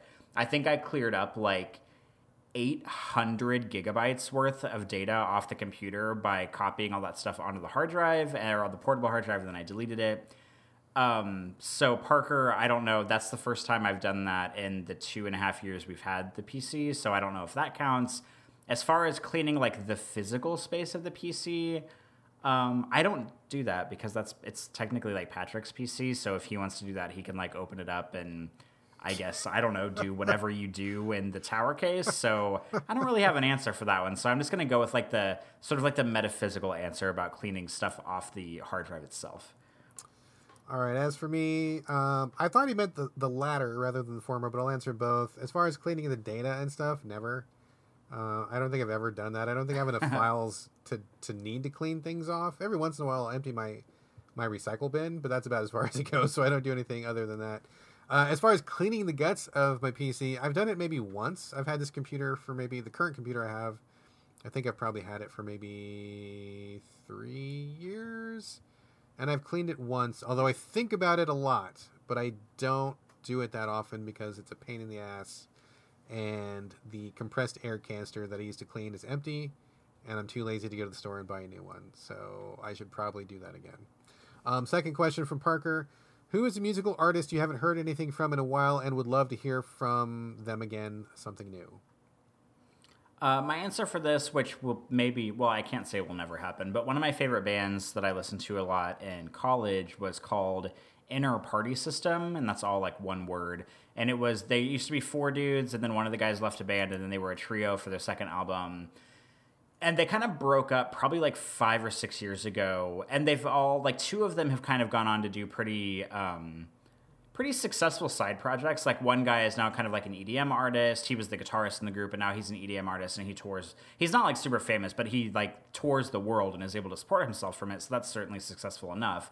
And then the other guy, who was the drummer in the band, is now part of a musical outfit, a duo called Black Caviar. And I really like Black Caviar's music. They do a lot of remixes, and they actually, the song Hello Danger or What's Up Danger from Into the Spider-Verse. Yeah. Is Black Caviar, but they usually feature R&B artists on their tracks because the 2 guys that are in it are just producers. Like, they don't sing or rap or anything. So they had, like, a guy on the track, so you would, like, kind of think that it's the rapper's song, but it's actually Black Caviar's song. So that, like, really took off for them, even though the funny thing about that song is that I actually think it sounds nothing like any of their other music. So I was shocked whenever I discovered that was the song from the movie that they did, because their other stuff is just a little bit groovier to me, and it's a little bit less rap heavy.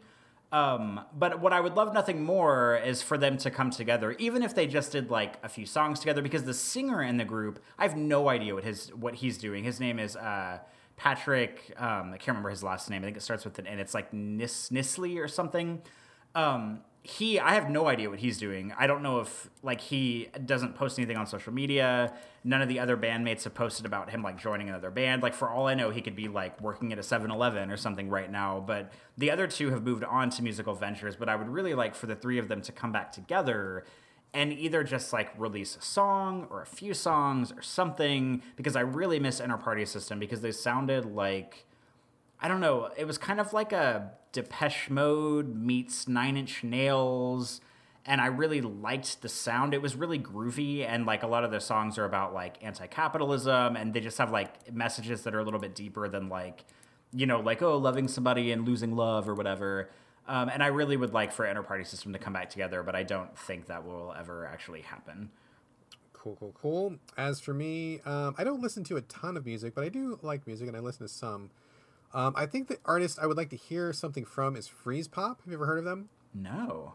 I did. It's kind of a weird story. I don't know their whole story, but I know that they were kind of like game developers, and then they formed a band, or maybe they were a band and then they became developers. I don't know which way it went, but like they were kind of like developing games. I want to say that like at least some of them worked at Harmonix a while ago. I could be wrong. I meant to Google this before we got on the show. Of course I didn't, because this is so video games. We don't do that here. Don't do that here. But it's funny because I actually interviewed them as a band a million years ago for Game Critics. It was like the weirdest thing. We just like got in touch with this PR person, and for whatever reason, this PR person thought that like they should do an interview with us because we were a Game Critic review site, and they were kind of making games, but not really, and they were being a band, and they were playing music, and it was just, I don't know why that even happened, but I ended up interviewing them on the phone. Like I actually talked to them like in person, not in person, but like, like vocally over the phone rather than doing some kind of like email interview. And they were super cool to talk to. Like it was a fun conversation. And I genuinely like their music, which is the reason I agreed to do it, because I listened to them before I agreed to it. And I'm like, oh yeah, these guys are pretty good. This is nice. They do kind of like EDM kind of dance. They were kind of famous for a while because they had one or two of their songs kind of take off in like nerd music circles, like that would play at like PAX and stuff. And so they got pretty big like in those areas. And they were kind of well known because the lead singer, I think her name was like Liz Enthusiasm. She sang with like a totally like monotone voice, which I thought was actually kind of cool. They haven't done anything for a while. I think the last time they put out an album or anything, I think was at least 4 or 5 years ago. And I don't know if they just broke up. Did they just get busy with game development? Do they hate each other now? I don't know what happened. But Freeze Pop is really cool. I introduced my son to them a couple months ago, and he really likes them too. So a new album from Freeze Pop would be amazing. Thank you for the questions, Parker. We're in the tail end of questions here. Let's see. We got some from Elijah Bame, who is a very likable, lovable, charming, strange bird who used to be very active at Game Critics. He is less active at Game Critics now. He's doing other things, but we still love that guy. He sent us a bunch of these. We're going to go through them pretty quickly. He says, how is Waldo? Okay, sorry. I'm fucking it up already. Sorry, Elijah. He says, how is Waldo, which I assume is Waldo. Where's Waldo? So how is Waldo? He's probably feeling pretty lonely because nobody can find him. Yeah. He's always surrounded by people, but like doesn't have a lot of connections. Alone in a crowd. It's a very tough feeling to deal with. So I feel bad for Waldo. That's how Waldo is. Corey, are they Johnny's Cage or are they Johnny Cages? I'm gonna go with Johnny's Cage, just because every time I think about this, I think about how whenever you go to Burger King, if you order more than one Whopper, it's Whoppers Jr. instead of Whopper Juniors, and I really like that. So I'm going to go with Johnny's Cage on this one. Oh, man. We are in agreement on so many things, but I am 100% opposed to you on this one because it fucking drives me nuts. Whenever people are like attorneys general or some shit, like I'm like, it's like, that's not where the S goes, you motherfuckers. It goes on the end. What are you doing? Like on the Josh and Jay podcast, which is no longer in existence, but that was one of my favorite podcasts of all time. I miss it so much. They had this running thing where they would talk about the attorneys general like all the time because the S was in a fucked up place. Oh God, it was crazy. So shout out to Josh and Jay if you guys are listening. You're probably not. Shout out to Rowan Kaiser as well. He was on that show. I love that show. I miss that show so much. I am fully on the Johnny Cages because the S for plural must go at the end. I fucking hate it when the plural for the S goes in the middle. So that's where I fall on that one. Next question. Is the industry ever going to get over third-person linear cinematic action fests? Corey? No, because they appeal to the most broad common denominator of gamers. Absolutely agree. They shouldn't go anywhere. I love them. They should not be the only games we get, but those are never going to go away. That's like saying, are sandwiches ever going to go away? Is like, I don't know, like a rainbow ever going to go away? No, you need those things. You got to have those things. Those things are vital to life. I don't want that to be the only thing, but those things are not going to go away. Let's see. Why is Sonic the Hedgehog still an active franchise? Why is Bubsy, Corey? I mean, the only reason here is because people are obviously still buying the games. So as long as enough people are buying them, unless there's just some like wacky billionaire out there that's like funding whatever development company the games move on to every time, even though like 16 people buy the games whenever they come out. There's got to be enough demand out there for the games to still be coming out, or else they would not still be coming out.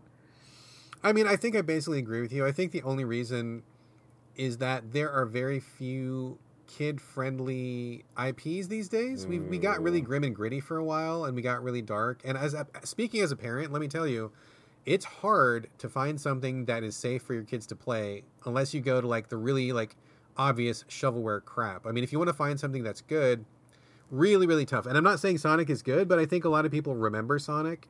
Like, people who grew up with Sonic are parents and have kids now, and so I bet they probably associate it with being a safe, fun kids game. And also, Sonic as a character, I mean, he's pretty visually appealing. I think kids like the way he looks. He's had a couple of cartoons that have been pretty good. I think Sega's done a good job of keeping the IP alive, even if his games have been fucking garbage. So I think, I mean, that's a mystery, but I think we're kind of on the edge of solving that mystery. I can kind of see why it's still around, even though I agree that it shouldn't be around. Bubsy, on the other hand, I don't know what the fuck. I don't know why anybody's bringing that up. Those games were never good. They're not good now. I don't think we need another cartoon mascot right now, so Bubsy should just go away. Corey, your thoughts on the game Bender portable console? Is this the one with the crank? It is the one with the crank. I think... I don't want to say anything because I'm going to sound like a jerk. I think that... Okay, we're going to go back. We're going to take a step back here to the wrestling and Godzilla thing. Because I think that this console is interesting. And I'm, like, pretty glad that it exists. And it's, like, quirky and whatever. But whenever, like, that Edge cover story came out and it was, like, shown... And it was like, oh, here's this quirky new handheld with a black and white screen and, like, a fucking crank on the side. Like, I, was thinking, like, oh, okay, that's kind of neat. And then, like, everybody on Twitter was like, oh, my God, this is the best thing I've ever seen. Oh, that's exactly what the market needs. And I was like, why is everybody getting so excited about this? Like, I just, like, could not believe that, like, everybody was so pumped about this. And maybe it's just, like, me speaking as, like, a jaded, like, 30-year-old gamer. But I was like, oh, this is, like, a fun, novel thing. Like, haha. And then everybody just, like, lost their shit. And I was like, wow, like, people are really excited about this. So, like... I do think it's cool, and I'm excited that, like, a lot of, like, pretty, like, famed indie devs are on board, and they have a bunch of stuff in the works and all that and everything. I am nervous as heck that because one of the marketing points on it is that, like, it fits in your pocket. That crank is going to freaking break off whenever you try to put it in your pocket. Like, totally, dude. That's something I'm worried about, and I'm not just trying to be a jerk when I say that. Like, that thing is hanging off the side unless it's, like, very firmly, like, screwed on, or it's, like, very legitimately made, like, in, a very strong way. Like, that crank is going to be flying off that thing in no time, or it's going to get caught on a door handle when you're walking out a door, or it's going to fall out of your pocket, or something stupid is going to happen, and that crank is going to fly off, and the console's not going to work anymore. So, like, I really hope... I mean, I'm sure the people behind it have thought this through and that they've, been testing it or whatever, but I'm a little concerned about the crank, and I'm also, like, I was just not expecting the level of excitement that came out whenever this debuted, but I'm excited to see kind of where it goes and what happens with it. I don't have any thoughts on it right now. I saw it and I'm like, what the fuck is this? And I mean, I have hesitancy because people making a piece of hardware that are not a big company, I think already has a lot of problems when it comes to how many you can make, quality control, quality of the actual design. I mean, it seems like a weird kind of fun indie thing. And the crank is getting everybody's attention because it's so weird and unconventional. And I mean, if there's good games on it, cool. I just don't have any real thoughts. I'm just like, well, I guess I'll just see where this is going because it came out of nowhere. I don't know enough about it yet. I haven't read up on it.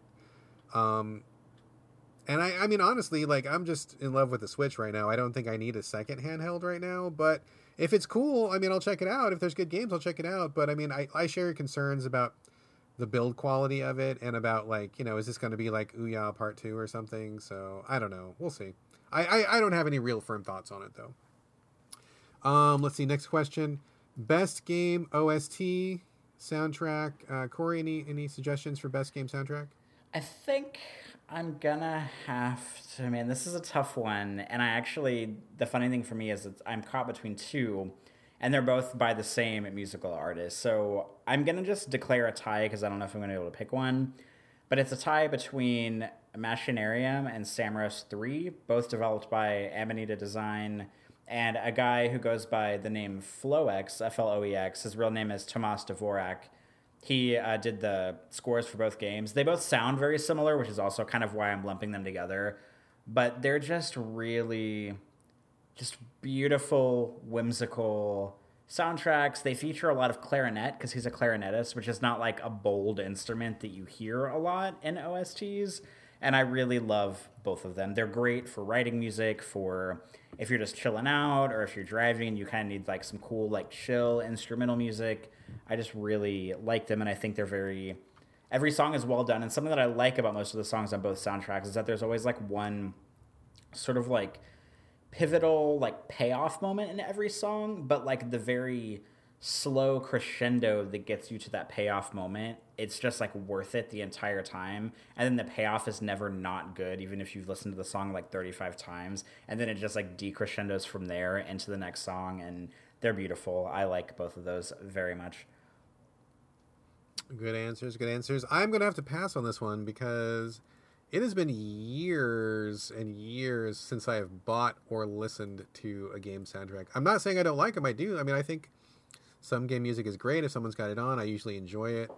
But I cannot give you an honest answer because it has just been so long since I've listened to anything game-related music-wise. I mean, like I said before, like I say many times, I don't listen to music that much to begin with. And when I do, I just have a couple of favorite things that I come back to when I'm like doing paperwork, and none of it is game-related. So I do not have an answer. I'm sorry. Final question from Elijah. Shepard? I am Commander Shepard, and I approve this pod. This is my favorite podcast on the Citadel. Absolutely, this is my favorite podcast on the Citadel, and I'm speaking as FemShep, just to be clear. So, are you Bro Shep or are you FemShep, Corey? I play as FemShep, but to counter you, I will be Bro Shep for this. Okay, all right, there we go. Thank you for those questions, Elijah. Next one, we're almost out of questions. 2 questions left. Last one comes from Peyton, which I assume is your friend Peyton, and his last name. I've seen this last name a lot of times. It comes from the South. I don't know how to pronounce it. How do you pronounce his last name? I want you to try to pronounce it so I can laugh at you. I mean, I would say something like Iber, something like that. Is that how it is? Or that's close. It's so for people at home, it's spelled Hebert, which you might think maybe Hebert if you don't know anything else. But Louisiana has its own Cajun, Southern dialect or what have you. It's actually Hebert. Okay, I wasn't too far off. That was pretty close. You were not too far off, so good job. Okay, cool. So Peyton says, what would you like to see the podcast grow into? Which is actually kind of a deep and heavy question. Yeah, that is a meta question. Was not expecting to see this one come out of Louisiana. So I guess, what do you think, Corey? Well, I don't really want the podcast to grow into anything. Like, something that I value about this podcast and something that I kind of value, this is something I value, but it's also something that maybe shows like a lack of planning and a lack of maybe insight or foresight in my own life, is that a lot of the hobbies that I have, I don't really want to actively work to like monetize them or make them a huge business or like be like the most famous person on the planet that does that thing, because sometimes when I do something, I just want to do it for fun. I don't always believe in the idea of, when you have a hobby and somebody's like, oh, well, do you want to turn that into a business? Or, oh, well, how are you going to make money from that? And it's like, well, making money is not always the answer. Like growing, a huge audience or having merch or monetizing or whatever, like that's not always the end goal. And that's how I feel about this podcast. Like we've said about 1 million times in the podcast before, like the reason, obviously we record and produce the podcast for an audience. And I think I speak for both of us whenever I say that we're grateful for that. But I do like just spending 2 to 3 hours a week just linking up with you, talking about what we're playing. Sometimes we play, most of the time we play different games. So, sometimes I'll get ideas about stuff that I want to play if you sound something that sounds particularly interesting.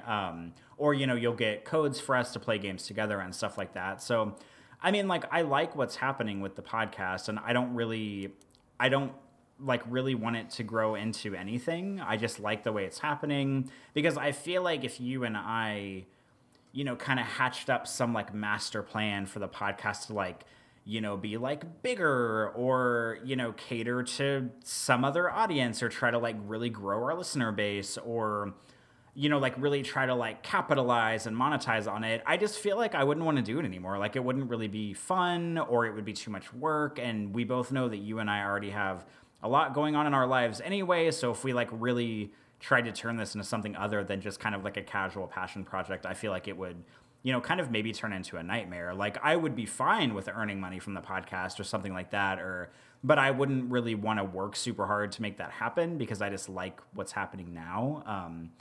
So that's kind of my answer, but that also kind of reflects on, because obviously I know Peyton, you don't, and I feel like that reflects on sort of like his personality, because he's the kind of person where like he always kind of has a plan, like he's the kind of person where I feel like if he gets into a job interview and somebody's like, oh, well, where do you want to be in 5 years? He'll be able to like tell you like down to a T, like every single thing that he wants to be doing in 5 years and like everything that he wants to do to get there, which is not a bad thing because obviously there's something to be said for having a plan. And then me on the other end, I'm just like, whatever happens today happens. Whatever happens tomorrow happens. Like I have ideas of stuff I want to do, but I'm not like a firm 5-year or 3-year plan kind of guy. So I think that question kind of reflects on kind of his personality as well as just genuinely asking us about what's going on. Cool. Well, I appreciate the question. It's something that we don't usually talk about or tackle on the show. So I like being challenged in that way. And I'm kind of with you. Like, I don't really want to see it grow into anything because I like the groove we're in because we have just enough time every week to get it done. I think if it was more involved, I don't think that we would have the time to get it done. And I definitely am not looking to pile more things onto my busy schedule. I know you're fairly busy as well. So I like the fact that we found a pretty good niche. We got a pretty good rhythm. I feel like the show is kind of what we thought it would be, more or less when we kind of started out. I mean, I know we were kind of finding our rhythm and kind of finding what worked and what didn't, but I feel like we were in a pretty good groove and I'm pretty happy with it. I mean, I think, the only things, no, I'm grateful that people listen. I'm grateful that, we have fans. I'm grateful that we get some interaction. I'm grateful that people give us questions when we do Q&A shows. I mean, I'm just grateful just that people take time out of their lives to listen to what bullshit we're pouring in their ear holes and, that they listen to what we say and that, we have these interactions. So I think that's really good. I think the only thing, and I don't think I've ever shared this with you, Corey, but I have this deep, dark fantasy. I don't know if you'll ever go along with this, but I have this dark fantasy that like someday, not now, it's got to be like maybe 5 years from now, maybe 10 years from now, we'll have enough of a following that if I got a pitch to go have a panel at PAX, like we could actually do like a live podcast from PAX or something like that. Yeah, that would be pretty cool.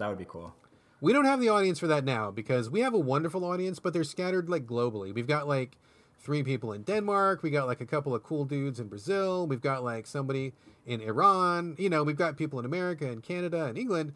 And I think we've got a great audience. I love everybody in our audience, but I think that they're really global. And if we were to do a PAX panel, I mean, I gotta be honest with you, dude. I'd be pretty horrified that there'd be like 2 people there, and then I'd be like, "Hey, are you a fan of the show?" They'd be like, "No, I thought this was the other panel."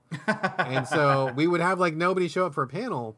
But I would like to, like at some, like 5 years now, 10 years from now, if we get enough of an audience, I would love to do just like once, just you and me up on a table, recording a live show, taking questions from the audience, talking about whatever. I think that would be pretty fun. That's probably the only long-term goal I have for the show. Otherwise, I am like totally content with where we're at, and I think we're in a good zone. So that's where I'm at. Would you do that in 5 years, 10 years? Would you do that? Yeah, I would get on board with that. Like if we had the opportunity to do, like a live show or, something that I also think would be fun, but this is also like a space thing is like, I wish that you and I could like physically be in the same room to record every show. Like that would be really cool. But obviously that's not really, I don't know if that's something that the show can grow into because that would require like us to live in the same city or, pretty close to each other. So that would be cool. But I think a live podcast would be really fun. The only thing I worry about is like, if you do like a live show, you kind of have to have like, I feel like you would have to have a topic that you're like an expert on to talk about. And I don't feel like I'm an expert at anything. So I would be scared to pitch like, oh, well, Brad and I want to bring this show to PAX. And this is like, the big discussion we're going to talk about on stage. Cause I don't know what like I'm sure there's stuff out there, but I'm scared to think of like the topic that we would try to like handle, for something like that. Well, you're selling yourself short, Corey, because you are an expert on something, and the thing that you're an expert on is Corey Motley. We could just be ourselves in front of Oh a crowd. God! But talking about myself is like my least favorite thing to do. We could just do a regular show, and I think that we're just charming enough as it is, handsome and charming, and people would just be into it. And, I mean, think about how egotistical is that, right? What an ego I have that I think that me just being in front of a stage would be automatically entertaining to people. I'm such a monster. I am crazy. Crazy to think that. Okay, last question, final question of this interim banter show while Corey's on vacation comes from a guy named Patrick. I think you may have met him, Corey. I have no idea who this is. He may actually be your husband. And he says... Absolutely not. He says, how fantastic are your wonderful spouses? Feel free to discuss at length. Corey Motley, what do you think of your wonderful spouse, Patrick? Oh my God. He's fine. He's fine. That is the most Corey Motley answer ever. The thing that kills me is like, he's not going to listen to this. So like he never listens to the show, which doesn't really matter to me. Like, I don't need him to like be a part in all my creative endeavors. Like, I'm glad obviously that I like have his support and everything, but I could get on here and be like, oh my God, he's the best husband. I could never love anybody else. And he's my rock and my second half. Or I could just be like, yeah, he's a great partner that I'm glad I'm with. And it doesn't make a difference because he's not going to listen to this. But maybe he'll tune into this episode. You never know. You never know. I don't think so. Well, that sounds great. He sounds like a wonderful guy. I mean, I've met him. I know he's a wonderful guy. I know Patrick. I mean, I don't know him very well, but I know. We're going to get to know each other when we finally make it down to fucking Louisiana. We keep talking about that, by the way. Yes, we're working on it. As far as my wonderful spouse, Gina, she is truly wonderful. I'm so glad that we met. And I often tell her, I wish that we had met when we were younger, because I would like more time with her. And I wish that we had started sooner. We would probably have more kids. We would have had a lot more sex.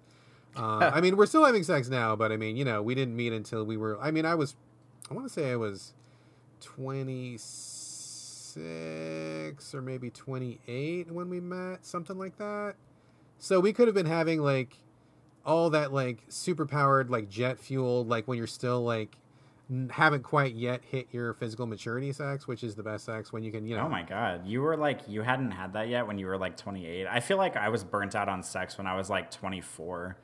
No, that's a long story, and we should probably save this story for a different podcast. But I will say that although I have been a serial long-term commitment kind of a guy, the people that I have ended up being with, the partners I've ended up being with, have been very reserved in that sense. And so, I mean, part of that was why my first wife and I broke up. And the second person that I was with for a long time, she was just a psycho. So that was kind of just not healthy or happy.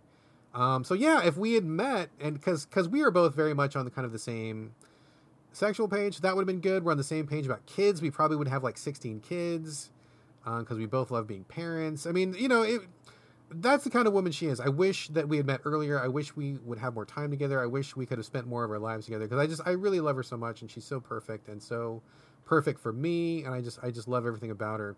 But at the same time, the thing that I say after that every single time is I'm kind of glad that we didn't meet sooner, because if we did, I don't think that we would be the people that we were when we met. So by the time that we met, I had been through a lot of ups and downs. I had had some pretty serious like shit go down, which was really scarring and destructive, and I was kind of rebounding from things, and I needed someone to kind of like help me find my place in the world again, and that was her. And she had been through like almost the exact same thing. Like, even though we were from different parts of the country, we had never met each other before we met, but like our life stories were really parallel in a lot of ways. Like a lot of like really shitty dysfunctional relationships, people treating us badly. And so by the time that we had met, we each were very clear about what we wanted, and we were both each very clear about seeing those things in the other person. So like when I saw her, I don't know if I've ever shared this story before, but like when I saw her, I liked her immediately. I mean, she's she's cute and she seems funny and she seems like a good person. We went out a couple times. But we were married like 6 months after we met. So like we met, we moved in together almost immediately, and it just like clicked. Like I just knew like this was right. Finally felt like after all the wrong turns, this was the right one. She felt the same way. And people thought we were crazy for getting married so soon, but it's been like 14 years and we are super happy and we love each other. So I'm glad that we met, and I'm glad that we met when we did. And in a fantasy world, I think having more years would have been great, but at the same time, I like who we were when we met. So anyway, my wife is wonderful. I have talked at length, so Patrick got his answer. And I think that brings this interim banter Q&A show to a close. Anything you'd like to bring up before we wrap it up, Corey? I don't think so, other than obviously thanking everybody for sending in your questions. Thanks for sending in games and not games related questions, because this is sort of our open forum for anything you want to know about us, of course. I mean, and keep in mind, you can always send us questions. Anytime. Yeah, about anything. Yeah, about anything. But thanks everybody for sending in stuff, because we were able to, if you hadn't sent in questions, we might have not had a show this week, because right now I'm in Salt Lake City. I'm on a business trip / vacation after the business trip, so there was no way in hell I was going to be able to Discord with Brad while I was out of town. So thank you for sending in the questions, and because you did, you have the show to listen to right now. Exactly. So you've got yourself to thank for this, or I guess yourself to blame, I suppose, whichever way you want to go with that. But yeah, thank you guys all very much for your questions. Really appreciate the audience engagement. I really love that's one of my favorite parts of the podcast. And we will be back next week with a regular Standard So Video Games episode when Corey gets back from vacation. So I guess that's it from us, right? I think that is. All right, guys. Thank you for being here on this non-standard episode, and we'll see you next week. Bye. Bye, guys.